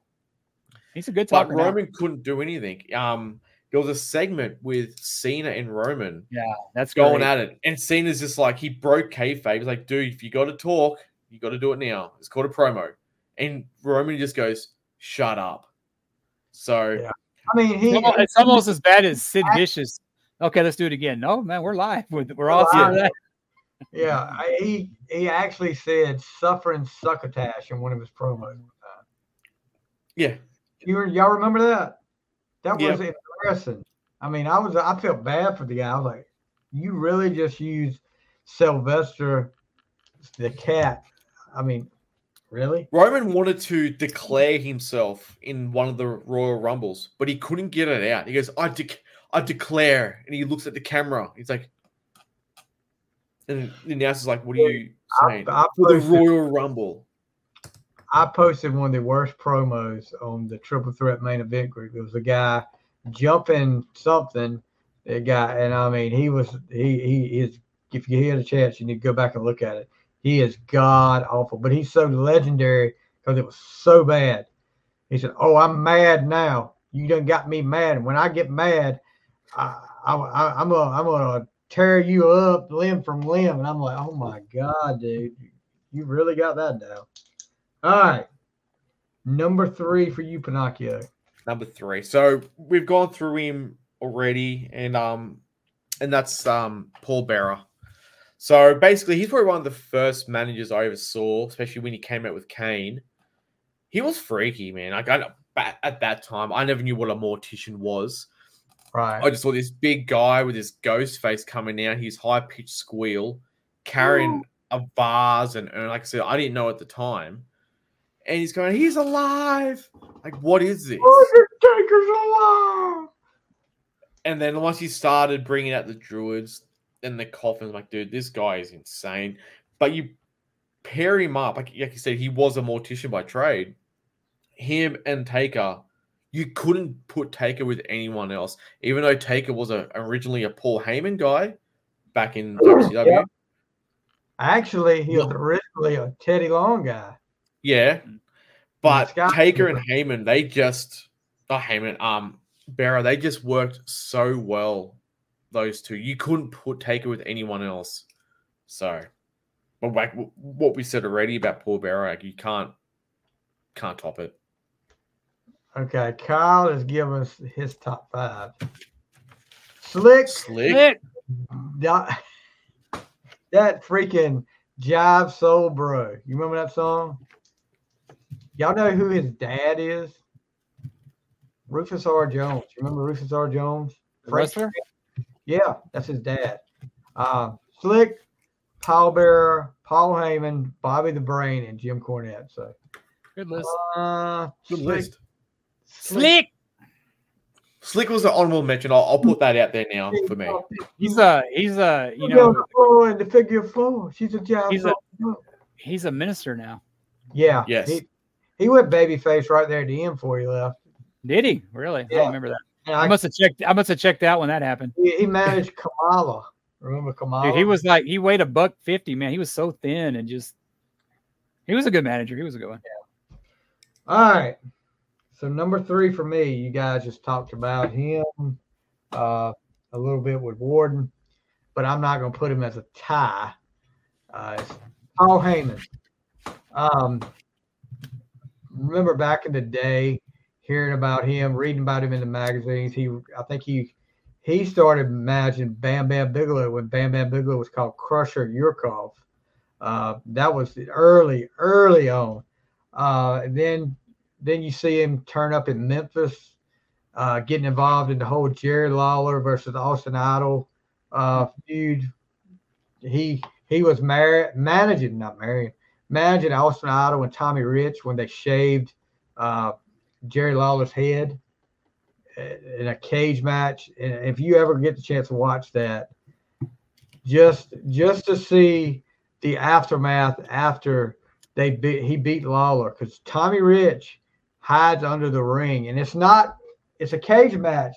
It's not a cage like you see in WCW. It's like a wooden cage, and that crowd, I'm telling you, if that crowd could have gotten that cage, I believe they'd have killed Austin Idol, Paulie Dangerously, and Tommy Rich. But yeah, and then to see him make his debut in WCW with the original Midnight Express coming out on TBS that night, and they beat up Jim Cornette, just like you said, Warden. He was so hated that everybody loved Jim Cornette after that. Then the original Midnight Express split up. He comes back with the Samoan SWAT team. And he manages, look, The Undertaker as Mean Mark. And goes on. Of course, nobody really talked about it, but ECW gets put on the map because Paul Heyman. I mean, now his ways that he did things, probably a lot of guys don't agree with and don't like him because of it, but he gets things done. And just like you said, this whole storyline with the bloodline probably would not be where it is without Heyman, my tribal chief.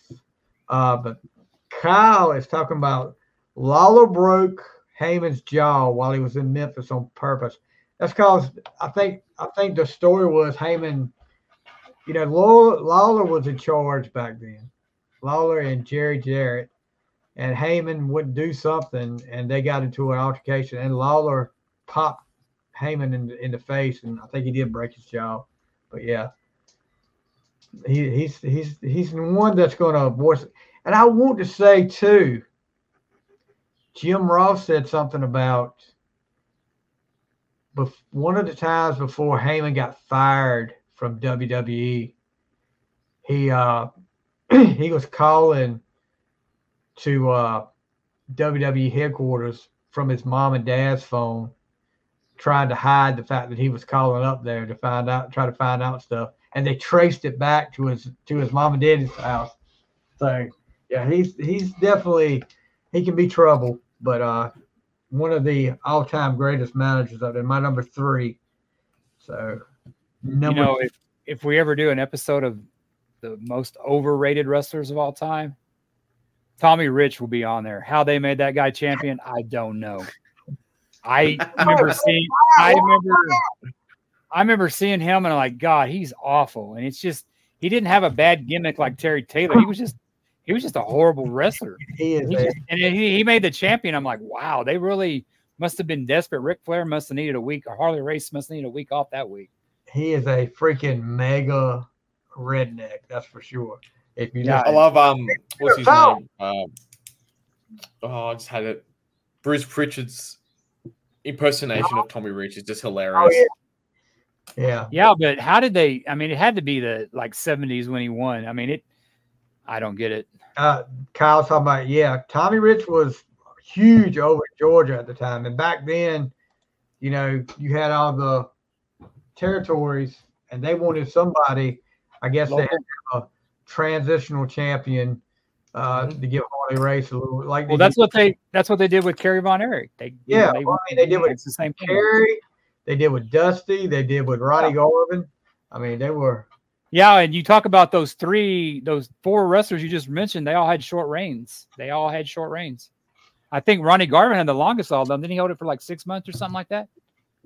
Well, he didn't hardly wrestle. Yeah. We had the hands of stone. All right.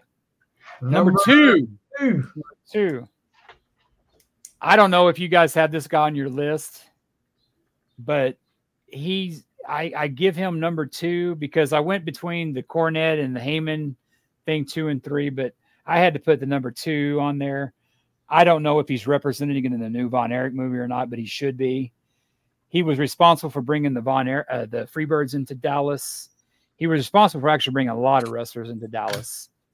He and I grew up with him, and he was a hell of a heel, but I mean, people loved him. You know, he's got a book out there, but I think it's like $800 to get it. It's not a print. It's hard to find, and I mean, but it's on the internet there, whatever. But I remember when I first started watching wrestling, Kevin Von Erich was my guy, you know, and I remember that Chris Adams brought in Gary Hart to be his manager, and it was like, why are you bringing that guy in? You know, it was like, well, Andre asked when Hogan asked Andre, why you got here with Heenan? We talked about it earlier. Yeah, I don't think Chris Adams was gone as far as, you know, a good guy, because he ended up being a jobber in WWE. But when Chris Adams turned on Kevin Von Erich, you talk about a big pop. That transition to me is like, I like heels now. That and seeing Ric Flair, of course, down in Dallas, because back in the 80s, when you looked like Ric Flair, you stood out. So Gary Hart is my number 2. He did a lot of stuff for the business. He was really spoken well of. He was, they have a world-class thing on there, or like a thing when they're talking about Gino Hernandez and another guy gone too soon. But Gary Hart was literally worried about the talent. He gave a shit about the talent. It all wasn't about money. And he was a perfect bad guy. But I had cousins up there that met him, said he'll talk to you just with you. But just probably more people should know Gary Hart than they do. Yeah. Oh, yeah. You know, a lot of there, but to me, I mean, there's only one other person, and I think it's pretty obvious to you guys who my number 1 is, but that's the only one that could be above Gary Hart. Gary Hart's just, to me, just that's royalty, and I hope he's represented in the Von Erich movie. I'm sure he looked like a manager. Like the way he walked, talked, just everything. He just looked like a real sports manager. Mm-hmm. You know what I'm saying? Very smart too. Oh, very. Where Bobby would yell, Jim would yell, whatever. Gary just, I don't know. He'd give you that look, you know, that look that he was just like, he actually was a wrestler. He was named Playboy Gary Hart there for a while. I mean, before I guess Buddy Rose took that, you know, title, that, you know, well-deserved title that Buddy Rose took. But yeah, Gary Hart. I mean, if you have never heard of him, Google him. You won't be disappointed. The guy he should be in the WWE Hall of Fame. I mean, he was never in WWE, but they put the Rock and Roll Express up there. They were never really in the WWE. I don't know. Stevie could correct me if I'm wrong about that, but that's somebody that should be. Rock and Roll Express? Were they ever in WWE? Yeah, for a short time. Yeah. Okay, I'm wrong. They wrestled at Survivor Series a couple of times. But hell, Gary Hart could have been in a WWE. Gary Hart, you know, he got thrust into one of the best storylines of the year, 1989, with the whole Terry Funk, Ric Flair. Gary Hart was I forgot about that, Stevie. Yeah, that's right. Managing the Great Muta, the Orient as Gary Hart. Abdullah the Butcher. Yeah, he did that. He had Abdullah, but I think Muta was the one that he had the most success with. But yeah, I agree. I mean, he was so synonymous with that Texas wrestling back in the day. He was, yeah. Yeah, they had a lot of people come through Texas. You had Jake the Snake. You had, you know, a lot of them that would, you know, eventually end up in the WWF. But a lot of that, they came down there because there was something magical about the 80s and the 70s, 80s, is that you would do a 3-month run in a territory. Then you'd go to Texas. You'd go to Memphis. You'd go to Carolinas. I mean, and in the WWE, you had to become somebody new, but in the territories, you were who you were. You could, they didn't license stuff like the WWE did. They actually encouraged you after a few months to go to another territory. Yeah. And he brought the Freebirds in there. He brought the Freebirds in there. And I remember him talking about Gino. He's talking about the Von Erichs. I mean, he was their mortal enemy in the ring, but he says it. I think he's on that world class thing. They have old photos of him. I mean, he was sad about all that stuff happening. He was very worried about people in the drug stuff, you know. He seemed like he gave a shit about his wrestlers, you know. Here's a good comment. Sonny Ono made no one's list. It was coming. Sonny, oh no. Sonny, oh no. I haven't done my number one yet. You gave away my number one. Wasn't he I in still the got 2 picks left. Wasn't he in the Japan where they like had the NWO first? Yeah. And he brought that to WCW. So he should be an honorable mention. Yeah, I forgot about him. He invented the selfie. He used to do that on the way to the ring every time. Him and Ultimo Dragon. If you listen to the very latest 83 weeks with Eric Bischoff, he actually talks about New Japan and includes the NWO and Sonny Ono partnership kind of thing. So great listen. His latest episode of 83 weeks. Yeah, I'll check it out. I listen to occasionally. I don't listen to it every week, but I listen to it occasionally. So, number 2 for you, Pinocchio. Number 2. So, I think we're going to start doubling up here, possibly. But number 2, I knew him as a commentator first. I knew who he was. I knew of ECW, but I heard him as a commentator, and that's Paul Heyman. But his banter with him and JR was great, but yeah, oh yeah, a lot of wrestlers would not be where they are without Heyman. Like, he brought in Brock Lesnar. Brock couldn't talk. Still can't. Lesnar's a lot better when he's a happy guy. He's a lot better. Happy when he's Cowboy Lesnar. Yeah, that last little run he had, he amazed me how well he did.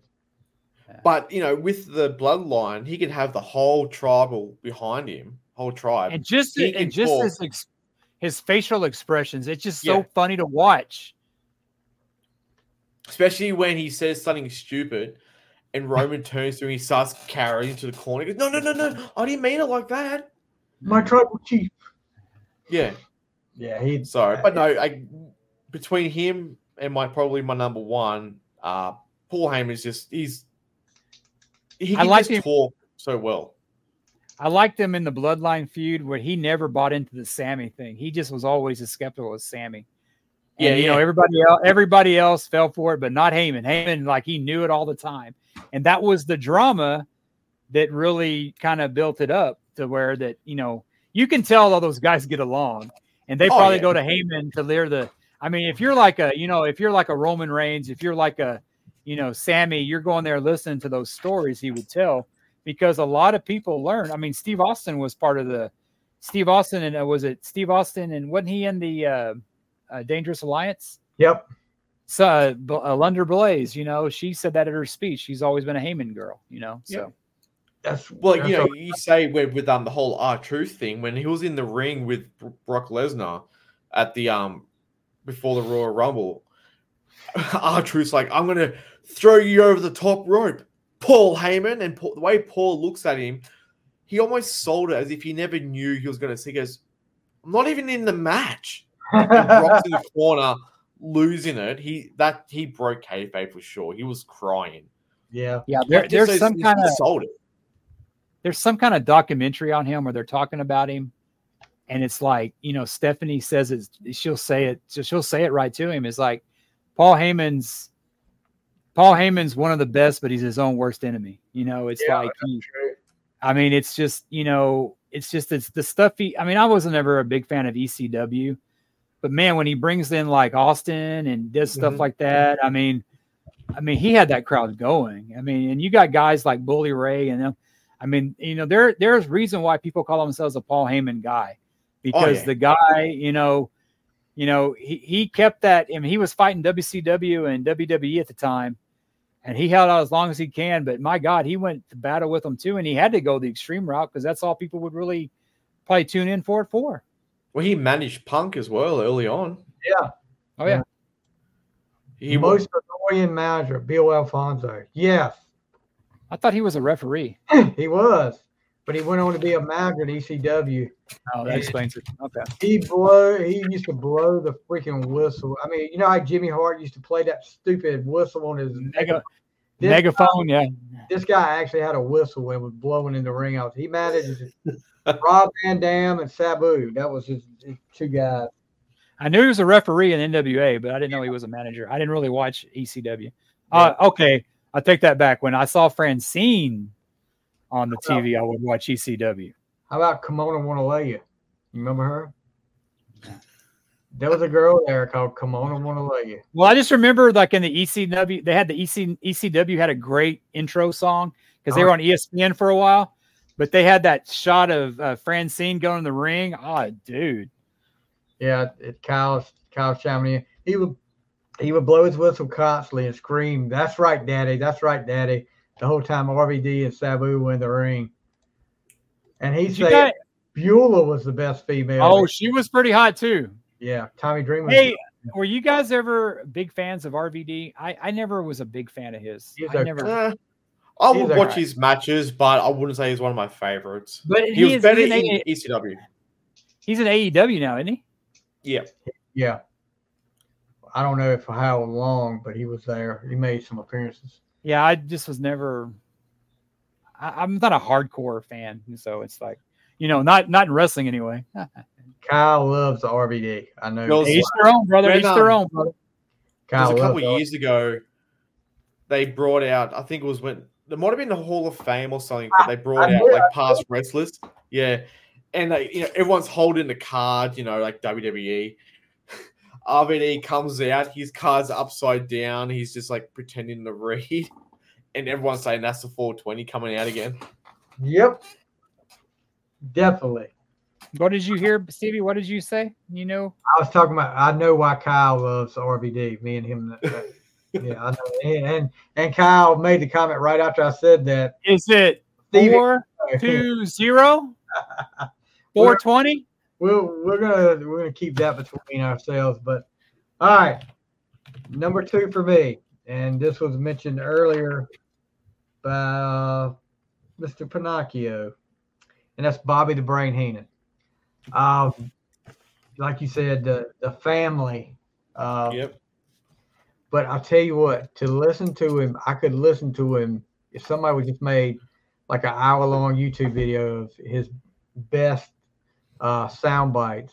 Like as an announcer, you talked about with Gorilla Monsoon, when Shawn Michaels turned on Marty Jannetty and said, Jannetty tried to jump through the glass. What a coward. He tried to jump through the glass. Right before that, he was like, well, they can't do anything without each other, He didn't need him. I knew he was going to do that. I knew he was going to do that. But, yeah, and Heenan, we talk about these guys like JJ taking bumps.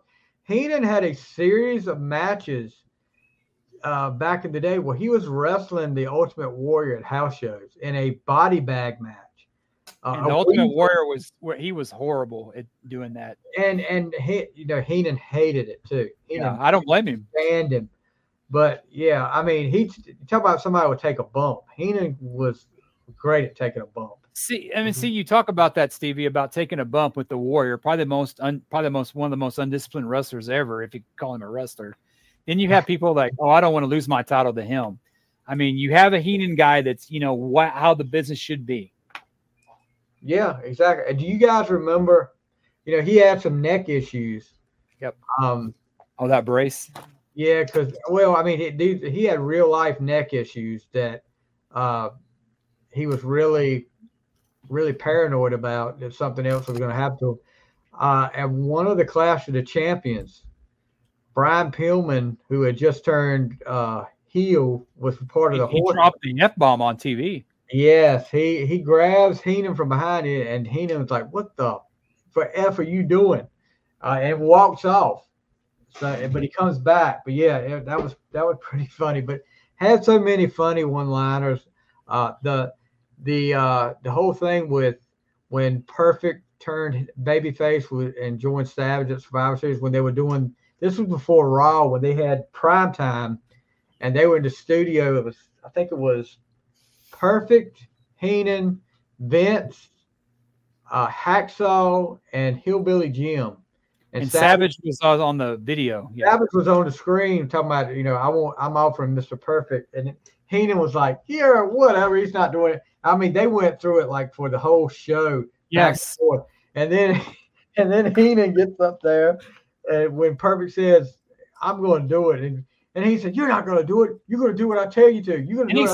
Did he slap him? Like snap out of it or something? And that's when he slapped him, to see the change in Heenan's face, and he said, "Oh, I didn't mean it. I didn't mean it. I'll buy you a boat. I'll buy you a car. They're trying to turn us against each other." Then he pours the water on Heenan's head, and all this. It's great. I mean, Heenan was just, and didn't care. Even when he got sick, you see him go to these autograph signings, and he would flip the people off and stuff when he couldn't even talk. But yeah, I mean, Heenan was just great. That's my number 2. There is no reason why it shouldn't be a 3-way tie for number 1. And you guys don't have Bobby Heenan as your number 1. You're both wrong. Yeah. Bobby Heenan is the GOAT. And I know who your number 1 is, but you guys are both wrong. You got on me about putting your number 1 later. There is nobody better or ever will be. You know, Bret Hart can say he's the best there was, best there. Bobby Heenan is the GOAT. He is the best. And when they put him, it is just too bad they didn't put a longer run with Heenan, Curt Hennig, and Flair. When he was doing that, when Bobby Heenan, okay, Heenan's my number 1, in case y'all didn't get that. When he was holding that, he was holding that belt, and I think it was Gorilla Monsoon, and it's weird to see all 3 of them because they're all 3 gone. It was Jim Anvil, it was Gorilla, and it was Bobby Heenan. He had the NWA belt, who Ric Flair brought with him because they didn't give him his deposit back. And of course, Anvil's like this with his beard, and Gorilla's like, well, that's not the champ's belt. I know the Hogan's belt. Like, well, we all do. But that build up, he had the Flair. And then when they were on that primetime wrestling before Raw started, he's back there. Hey, you do. It's like one of the skits where he's telling everybody, hey, weren't you fired? I mean, I don't really know, but he's trying to get all this shit ready for Ric Flair to make his appearance. Like, hey, get off the phone. You need to go to Weight Watchers. I mean, just the shit he did. And a lot of it was ad-libbed. And it just like, even when he was on Raw and he was dressed up like a chick to try to get in. I mean, and when the WCW, when he ended up in WCW, I think the WWE dropped the ball with him doing that. Probably a big ball too. But it's like him with Okerlund, him with Gorilla, him with Vince, and just, and one of the greatest lines they did is when Hogan turned heel. And then it's Dusty. Who is it? Dusty, Tony, and then Bobby. Tony. Yeah, but whose side is he on? Yeah. What are you but it was good not to have them involved because it was ad-libbed. Yeah. And that is one of the best ones. And it was like I told you he was a fake. I mean, he had been riding Hulk Hogan's things forever. Years. And just to have that in the face, it was a great conclusion. But I saw an interview with him, and he didn't have a problem with Hogan. He knew he made a lot of money off Hogan.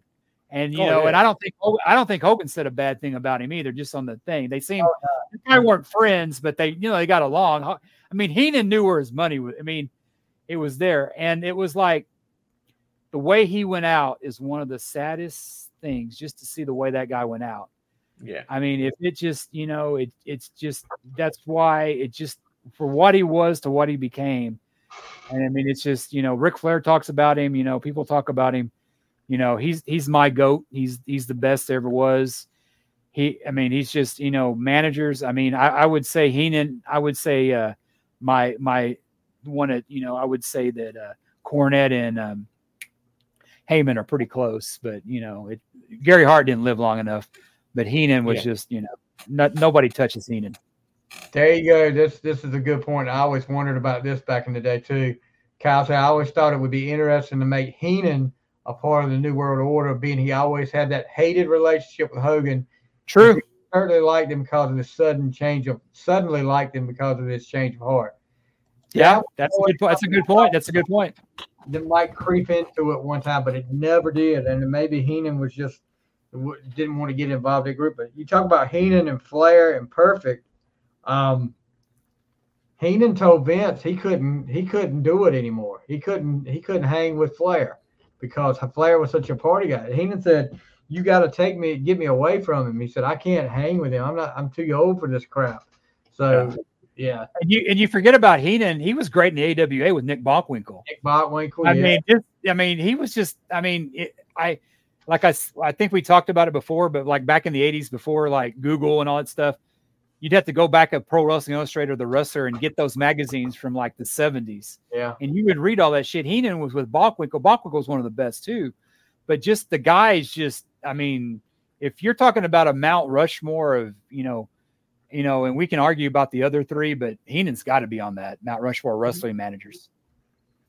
Oh yeah, definitely. I don't know. Heenan was just so freaking funny. I mean, just like I said, there's so many lines, but like I said, the line earlier about Jannetty diving through the glass window trying to get away. What a coward. But yeah. You know what's funny about that change? I remember that happened here in San Antonio, Shawn Michaels' hometown. And I think that they were a little bit worried that the crowd probably wouldn't accept it because Shawn Michaels is such a great heel that I think that, and when he said that, I mean, did those guys, they didn't get fed a script, did they? Because I know Jim Ross a lot of times didn't like to read a script, but just, I mean, next to maybe Jerry Lawler, I mean, just the quick comebacks. I mean, nobody topped Heenan, man. I mean, he would have just went with it. Like I said, JR never really liked it. He said in past podcasts he hates scripts. He'd rather call the match as he sees it, because if you say in 10 seconds you're going to do a suplex, it's boring. He'd rather not know. And I think it's the same with Bobby. He just called it as it was, as he saw it. Unless you're Michael Cole, I guess, huh? And get counted down. I didn't know that. Yeah. All right, Pinocchio. This is you might as well say. Gee, I wonder who it could be. I'm going to say mine and yours at the same time, because I think we got identical ones. I think we do. I mean, what can you say about this guy? He's my favorite podcaster. He's my favorite manager. Even though Bobby the brain, this guy is wrestling. Like, his knowledge of wrestling is just unbelievable. When he manages and he's talking to the camera, you believe everything. It'll be like him and the Midnight going, "Oh, we're at the airport and they will come in with us with guns and rocks and knives." Yeah. You believed it. You believed how he told you. In the ring, he was the voice, and you swear he was wrestling. And there you go, ladies and gentlemen. My number one forever is Jim Cornette. Shocker. Yeah, Kyle. I am a Jim Cornette guy.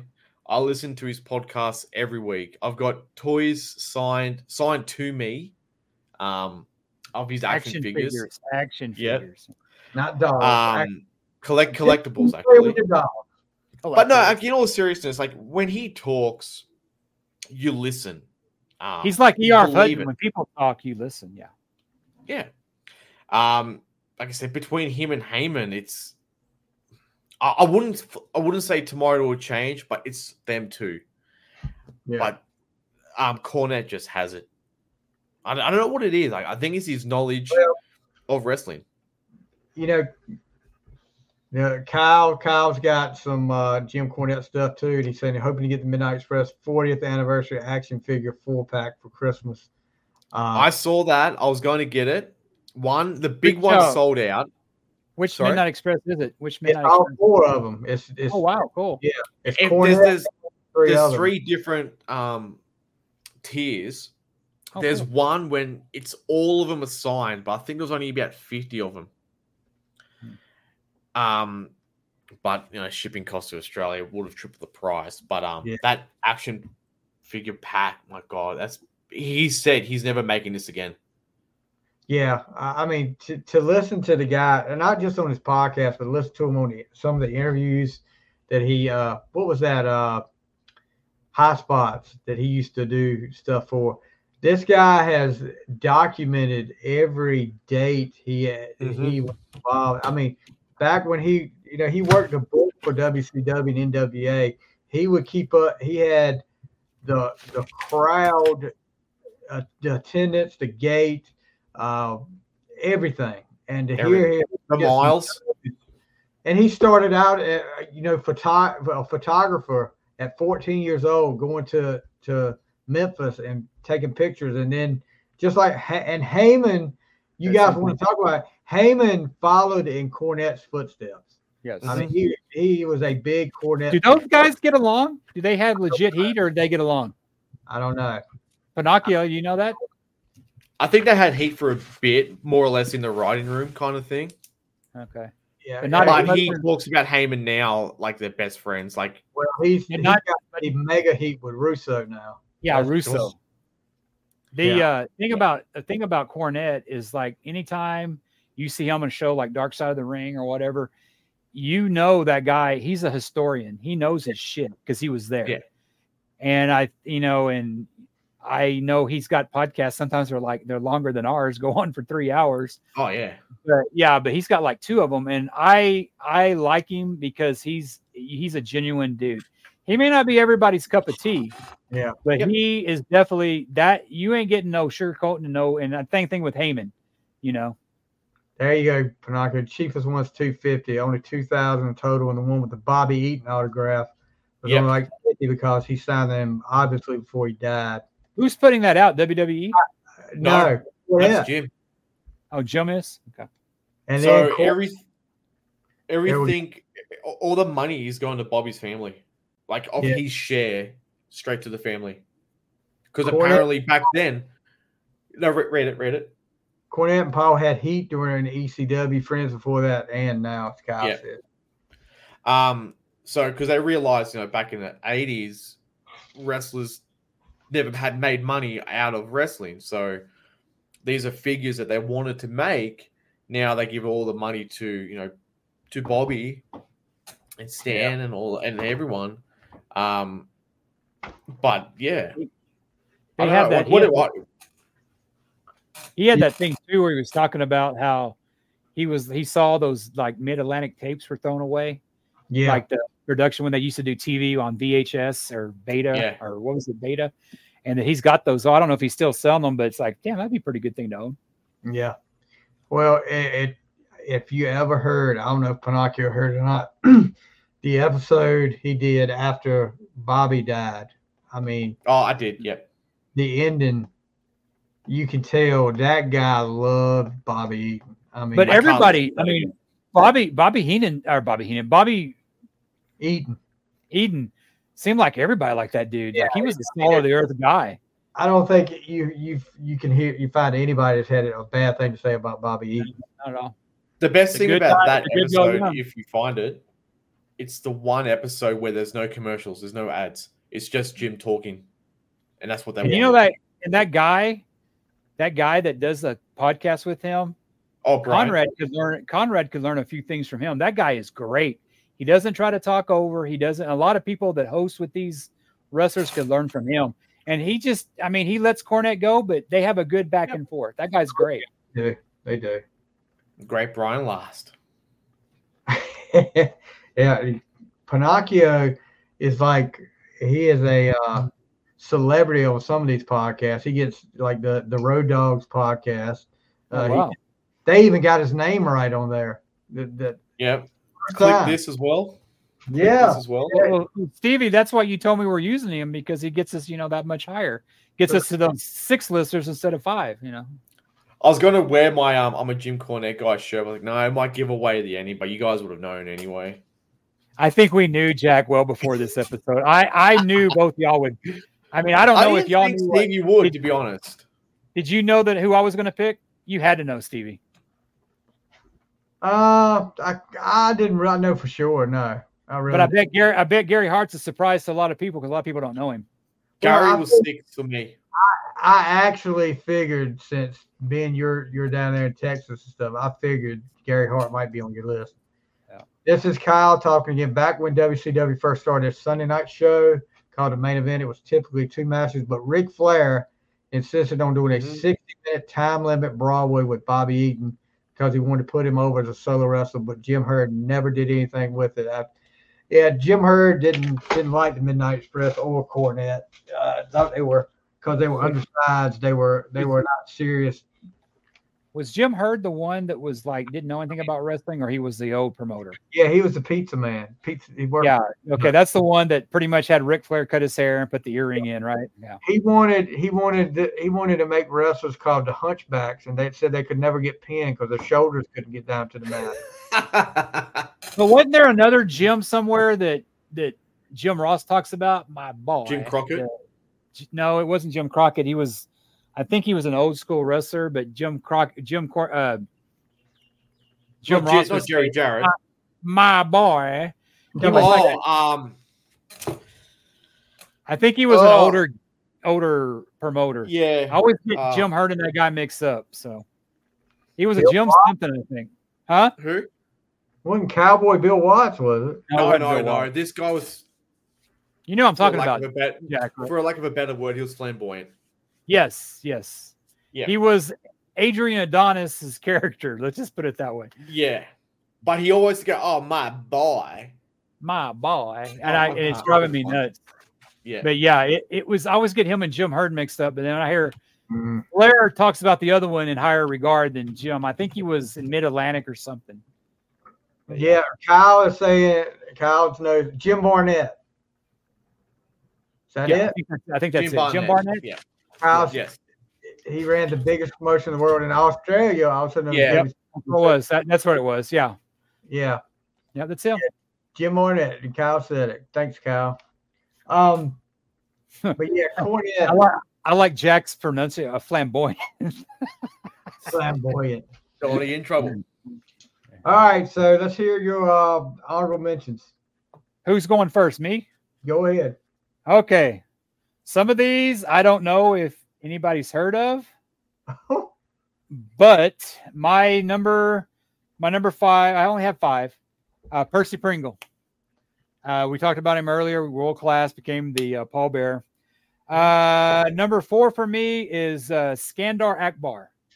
He was a guy that Austin talks about. Do your research on him. He was in world class. He managed the Missing Link. He was a heel. He always fought with the Von Erichs. Wasn't it his faction like Devastation Incorporated? Devastation Incorporated. I forgot the name of it. Yeah. But Jim Ross talks about him in his book. He talks about him, how he's one of the ones telling, well, Jimmy, you got to step up to these guys because they'll walk all over you. No, he was a good mentor. Seems like a good dude, but I mean, he played the ultimate heel. He played that, whole chic Arab heel thing that, goes good over in a South Texas crowd, One, I don't know. Stevie may know this one, but I don't know if you do, Jack. He's a guy that was, talk about flamboyant. This is in the 70s and early 80s. I don't think his name would really go over well now, but he managed Superstar Billy Graham. He's called the Grand Wizard. He was one of the first, and he wasn't in the KKK. That's not the same. He was flamboyant. The dude smoked he smoked on TV. You see old things, but he managed the heels Superstar Billy Graham, which was like the first incarnation of Hulk Hogan. But if you don't know who Grand Wizard is, look at him. Good talker. He was like slick. He was real thin. Number 2, I got to go with Sensational Sherry. She, I think, helped with the Harlem Heat. She managed Playboy Buddy Rose and another guy. And I remember when my first wrestling match, me and my buddy were there, and we saw her in line getting like snacks, and we were like, of course, we're thinking she's so hot, she's so made up, but she looked nothing like it. And we're like, oh wow, but. Another one that had their demons, but I think her thing was Shawn Michaels. And a lot of people might know this, but she sang the first Sexy Boy thing. Yeah. And with him having the mirror, I think she was great. My number 1 honorable mention, and she just missed my list. I'd have to go with Miss Elizabeth. She managed one of my favorite wrestlers, and every boy my age was in love with her, unless they were flamboyant. And she was just so, God, and that's one of the stories that her passing it's just so sad because, she was with the wrong person. So Sherry should definitely be mentioned by far the best female manager of all time, not even a close second. And then he said, well, Sonny. Well, he sucked, literally. Was Sunny even a manager? Because she kind of just went out. She managed the. No, like you know what I mean. She kind of just went out because she wanted to be seen. The Body Donnas. She was like that, and she was a Barnett. There was another, and you know, they mentioned, she mentioned Sensational Sherry, but there was one of the first women managers was a girl down here named Sunshine. She was Jimmy Garvin's ex-wife. Or no, I don't know. No, he's married to Precious, and she was like, they were I forget what it was, but she was like with Jimmy Garvin for a while, and then Precious came along. I don't remember, but they had some skits down here with David Von Erich when Sunny, what Sunshine would do, she always tried to fight the Gary Hart. So she would bring in the Great Muta. She would bring in like different people to fight Scott Casey to fight the good guys, but the bad guys. But Sunny, that's the first female manager I can remember. She predated, Sensational Sharon Elizabeth. She was like in the early 80s. Garvin and her were cousins. Okay, so they were never together. Okay. He's always been with Precious. That's right. Okay. Because Precious and Sunny used to have fights all the time. So, So, Pinocchio, you got any honorable mentions? So, I had Gary Hart. This is in no order now. So, mine was Gary Hart. Mr. Fuji wasn't on. He was close. Mr. Fuji. Yeah. I always love. I love that skit with DX when it's like when they're back. And those chicks are about to get naked or whatever, and Sean and he doesn't want to do that. And hey, Sean, isn't that Mr. Fuji? Oh, where? But what a lot of people may not know, he was a wrestler too early on. Yeah, World Tag Team Champion. He was. Classy Freddie Blassie was another one. Yes. You bet on that geek. Who managed Hulk Hogan when he fought Andre the Giant. Yep. And then he managed Sheiky and Slaughter.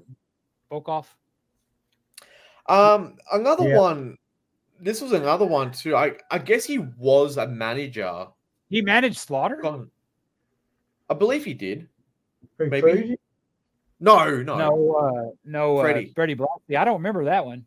I don't know. Because I remember when Slaughter turned heel with he was with that other Adenine guy that was also known as a Sheik. Yeah.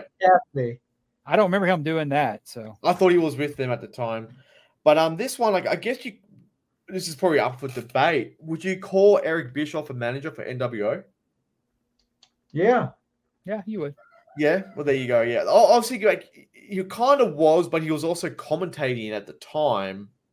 But he used to come down with them, but he never really. I mean, he stayed in the corner, but Eric was a close one for me. Eric took a great bump when he did that thing with Nash thrown into that table. That was awesome. It's like he was a guy that was supposed to be like. Bischoff wasn't very he wasn't a heel or a good guy, but people hated that guy. Yeah, Kyle, JJ Dillon was early in a couple of our lists. We had JJ up here, and Jimmy Hart was on a couple of our lists too. Yep. I'll throw one out there and I'm not going to mention all of mine since most of them repeats from what y'all. Captain Lou. Plus, there's 75 of them, so we need to mention. Lou Albano was one. Managed the Bull Towers, managed the Samoans. You said Slick. You said Gary Hart. That was on my list. Most of them are Paul Ellering or repeats or what you've had on your list. We're not going to get into all that. Go back over it again, but. I thought Stevie would mention Cyndi Lauper when she managed, Hulk Hogan there for a while. If I was gonna add one woman, that was a big moment for wrestling, but no.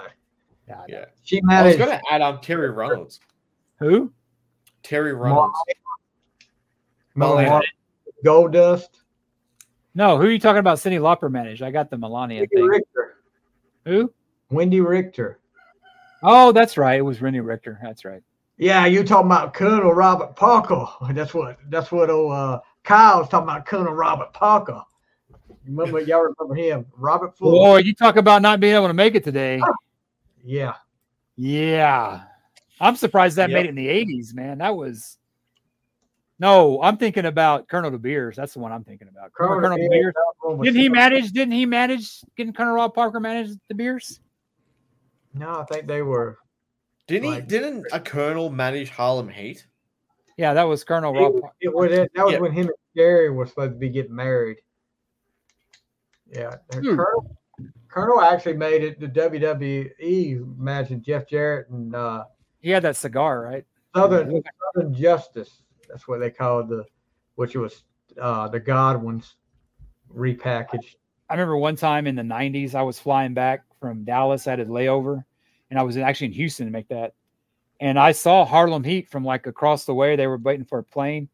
Dude, those dudes were massive from a ways away. I mean, I saw them from a distance like, son of a bitch. Those guys are big. So now we've done our top 5. We got a new segment on the show, and it's going to be called 3 Count. And no, it's not Evan Courageous and Sugar Shane Helms and whoever the other guy was. You don't remember them, do you, Warden? Who are they? Sugar Shane Helms. That's Hurricane. The Hurricane. That was his first gig was 3 Count. 3 Count was another horrible gimmick. Yeah. I was horrible. No, I like the Hurricane. No, it's horrible. Hurricane. No, you need to watch 3 Count. No, I'm okay. I'll take your word for it. They were the NSYNC of the wrestling world. It's like a boy band gimmick for the wrestling world. That's why I probably don't like it. Yeah, I mean, me neither. But who's that Spirit Squad? That was horrible. Yeah, Dolph Ziggler was in that. Yeah, but Rayback was in that, right? No, he was in Nexus. Oh, that's what it was. And that's another guy, like we were talking about, how only Paul Heyman can make Jim Cornette a good guy.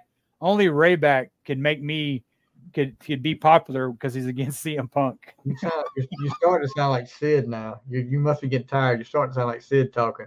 Because I know I only have half the brain that you do. We got to do that sometime. It's been a long night, Stevie. Leave me alone. I only had one nap today. Leave me alone. All right, yeah. Screw you. 3 Count, which is 3 things each of us are watching or listening to right now. So we'll start with you, Ward. What are your 3 things? Okay, my 3 things. I just finished the audiobook from Geezer Butler. I'm a big Black Sabbath fan, as you know. I've read the Ozzy book and I've read Geezer's book. Geezer's is pretty good. It's funny. I listened to him and he talks about Sharon, and he doesn't blame Sharon for all the drama going on in Sabbath. He blames Tony Iommi and Ozzy because it's like he talks about Ronnie James Dio because Geezer is like a vegetarian. He doesn't like, and he said it was really hard like in the 70s because he could only eat potatoes, but he was perfectly fine doing all the drugs. I finished that book. It's he narrates it. It's a great book. If you like Sabbath, I would recommend it. Of course, my second thing is the Von Erichs. I think like all of us, we're going to go see the Von Erich movie. Oh yeah. And my last one is if you have Netflix and you like, history and stuff, there's a documentary on Bernie Madoff and all that bullshit that he did when he, they say a lot of, he couldn't have done it on his own. Netflix, they narrate perfectly stuff, but they say what's scary about it is that a lot of people that actually thought they were getting returns, some of the early investors, the government actually went after them to recover that. So, I mean, if you like true crime, stuff like that, it's a good documentary. It's Madoff. It's on Netflix. Oh, good. Jackie, up to you. So I've been getting into Arn Anderson's podcast, which is really good. Stevie pulled me onto it. As he said, they go by month, whatever it is. Arn Colt. Oh, sorry, we didn't start that. But no, he's very I think that the episodes only go for like an hour long. Yeah. And they go pretty in depth in that short time. So I'll be getting into that. Jim Ross's Under the Black Hat is now an audio book on Spotify. It's 9 hours long, so I'm just listening to like maybe a chapter a day.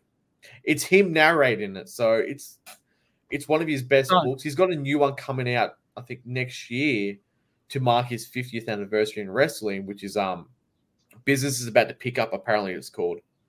So he has his first one. He has 2, right? So Under the Black Hat. What's the other one? I would like to say it's Behind the Curtain, but that might be Jim Cornette's book. Yeah, he has. I think Jim Ross has 2. Just trying to see real quick. So Under the Black Hat, Slobber Knocker. That was on Audible. I listened to that a long time ago. He narrates it. It's on Spotify now. Spotify has audiobook. You have to be. Oh, it's like I'm being like a pusher for Spotify. You're going to be a premium member for audiobooks. I have Audible. That's how I listen to Geezer's book. Yeah. So. Yeah, and the third one is a very old one. I've just finished watching Lost. So. Wow. I watched it all in about 3.5 weeks. I just binged it. I won't watch that again. But no, it's good. I never watched it when it first came out. The ending, yeah. So, I tried to watch it. I couldn't really get into it. It's not bad. I got lost. But yeah, Arn Anderson's podcast, I do recommend. It's a good hour. Jim Ross's book on audio I'm listening to, and Lost I've been watching. So Conrad's not going to be on the new book, is he? Oh, he will be. He'll promote it. Conrad's no. Conrad just when Jim Ross had his own podcast, it was great. But when Conrad got on there, I don't like the watch-alongs. I liked it when Jim Ross was just talking. Yep. All right, I'm gonna put Kyle's up right quick. Kyle's Cody Jinks, the country singer, bowl games, and porn is what he's saying. His 3 things he's watching now. So, who's Cody Jinks? He's a country singer. That's why I don't know. It's like it's football, college football games right now over here. They're what college is he going for? He's a ECU fan, but we didn't make a bowl game. This is the guy I do the ECU podcast with. Kyle is from. He is called Kyle from LaGrange. That's his nickname. Okay, all right. The porn always applies. That's always a given. So. Yeah. So. Davey, what's your 10 count? My 3. Okay, so back in the day, I was when Thriller came out, big Michael Jackson fan. There's a documentary on Paramount Plus about the making of Thriller, which is really interesting. If you guys get a chance to watch it, a lot of old interviews back in the day when Michael hadn't turned cuckoo, and he was at the height of his career. I don't care what anybody said. He never had the same stuff after Thriller. Thriller was top to bottom packed with hits. And to talking to Quincy Jones, of course, Paul McCartney's up there. Paul McCartney did a song on Thriller. But the doggone girl is mine. People don't realize Toto, the band Toto had the dog. Yeah, from Kansas. Had some stuff on Thriller. Of course, the Eddie Van Halen, and of course does the guitar solo, which I don't think you really see a whole lot about that on there. But yeah, Toto, the group. I know, but what did they do on Thriller? Was it Lukather? I think is his name. He played some on it. I think they actually wrote some on it. But yeah, they were actually. I think the story was, and I may be wrong, that they were recording down the hall, and they came down, and Quincy Jones started talking to them. They started working on some stuff. So. There's a Quincy Jones documentary on Netflix. If you, I didn't know that his daughter was the girl that was on Parks and Recreation. Yeah, I did not know that. Oh, I'm saving that, Kyle. I'll post that up here in a minute. Also, number 2, I just got through reading this book, and actually, I'm gonna have this lady interview with this lady on the podcast that wrote this. The Rise of the Fox, 1950 to too. Eric Carr Revealed.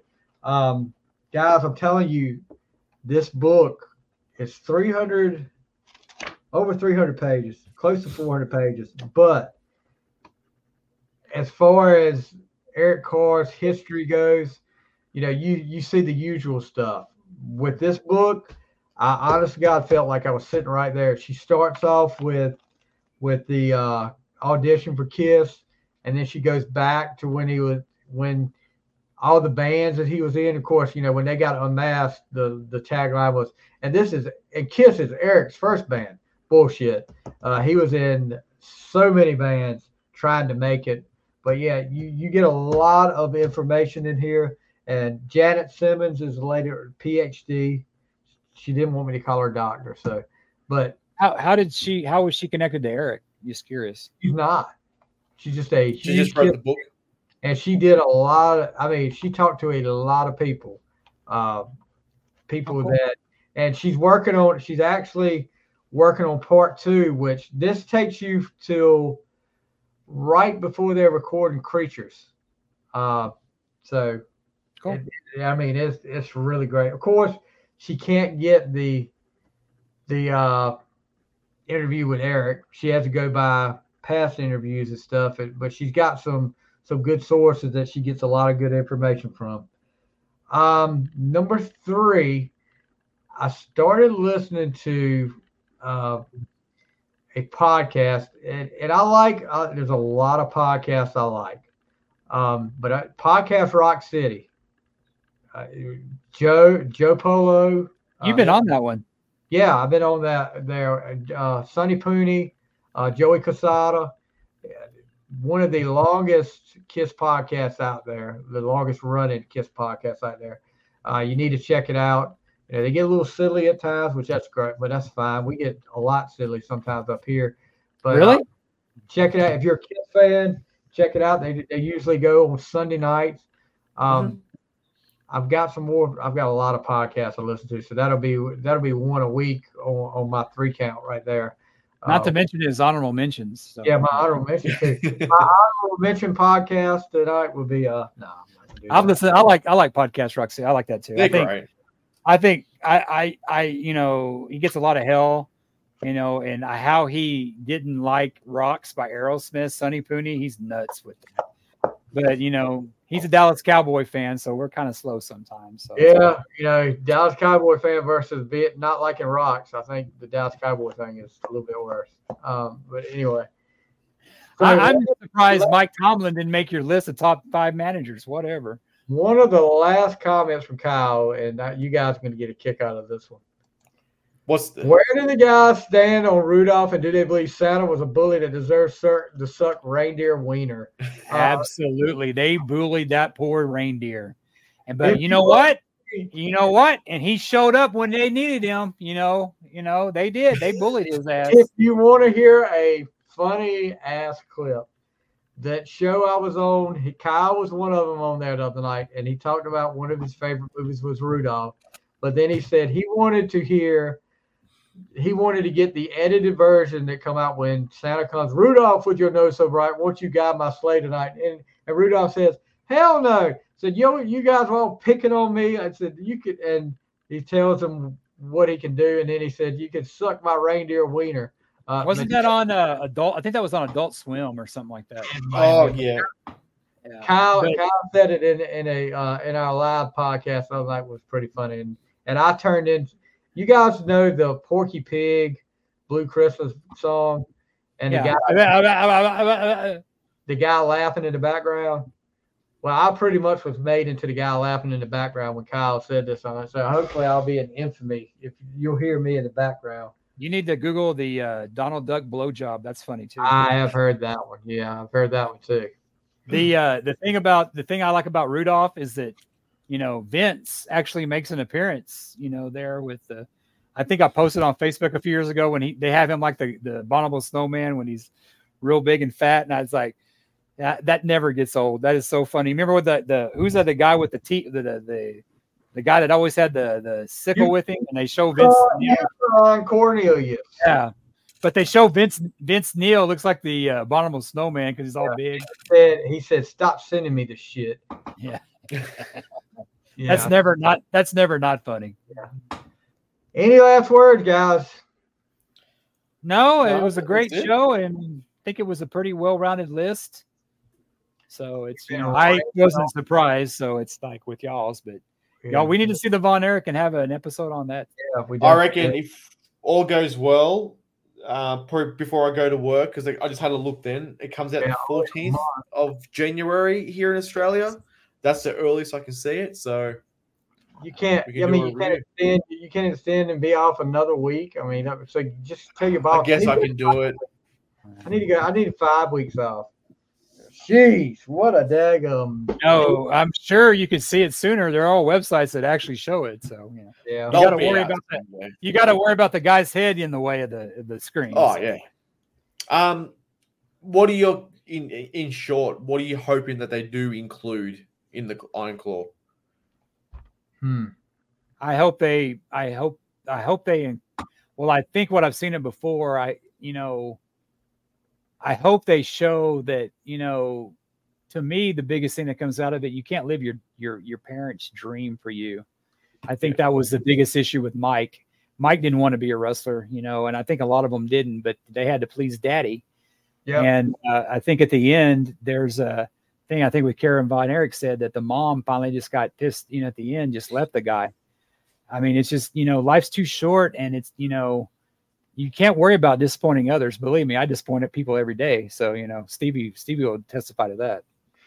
I didn't say anything. It'll be a hard movie to watch if you don't know anything about the Von Erichs. You know what I'm saying? I mean, it's probably going to amaze a lot of people that don't know that history. If it goes down the way I think it's going to go, it'll amaze a lot of people, all the tragedy that came to that family. I mean, yeah, and the thing about the movie is, I think we had a disagreement, Stevie. I think you said something like it's going to be a big hit. I don't think it will be a big hit. I think it's a regional. I think it's a regional movie that'll do okay, but it's like the theater by my house. It's not even showing there, so I don't see it being a big blockbuster. It's probably a great, fantastic movie, but a lot of those. I know the Kevin Von Erich's sons, when they were busted open, were talking about there was one scene in there, and I think it got left in because they got to watch it, before, of course. There was one scene in there that their dad was kind of having a hard time with. I think it was after, if it's still in there, and this sounds really bad. It was after Kerry had passed, and he was holding Kerry in his arms, and they found him. Yeah. It's so that sounds like it might be pretty powerful there. But I'm looking forward to seeing it. And we'll definitely talk about it on the show after everybody sees it. I think one of the saddest things I ever heard Kevin say was that, there was a time I was a son and I was a brother. And now I'm neither one of them. Yep. All right, guys. On that happy note. Yeah, we'll leave it. But guys, everybody out there listening, Kyle from LaGrange, even though thank you, Kyle. You're not a Rudolph fan. I mean, you're not a Santa Claus fan. Hope you have a Merry Christmas. Everybody, I hope you have a happy and safe and Merry Christmas. Be safe out there, guys. Enjoy Jack, and Jack, I hope you enjoy your next 6 months off before you have to go back to work. I'll try to enjoy it. Hopefully Jack will be back to work sometime next year. But of course he'll be next year. But a whole freaking month off, dude. Gosh, no. Man, you haven't had a month off since you're probably in kindergarten. No, probably not. All right, guys, that is going to do it for the Triple Threat main event. Hope you guys have a Merry Christmas, and we'll see you next time on the Triple Threat main event. Stay safe, guys.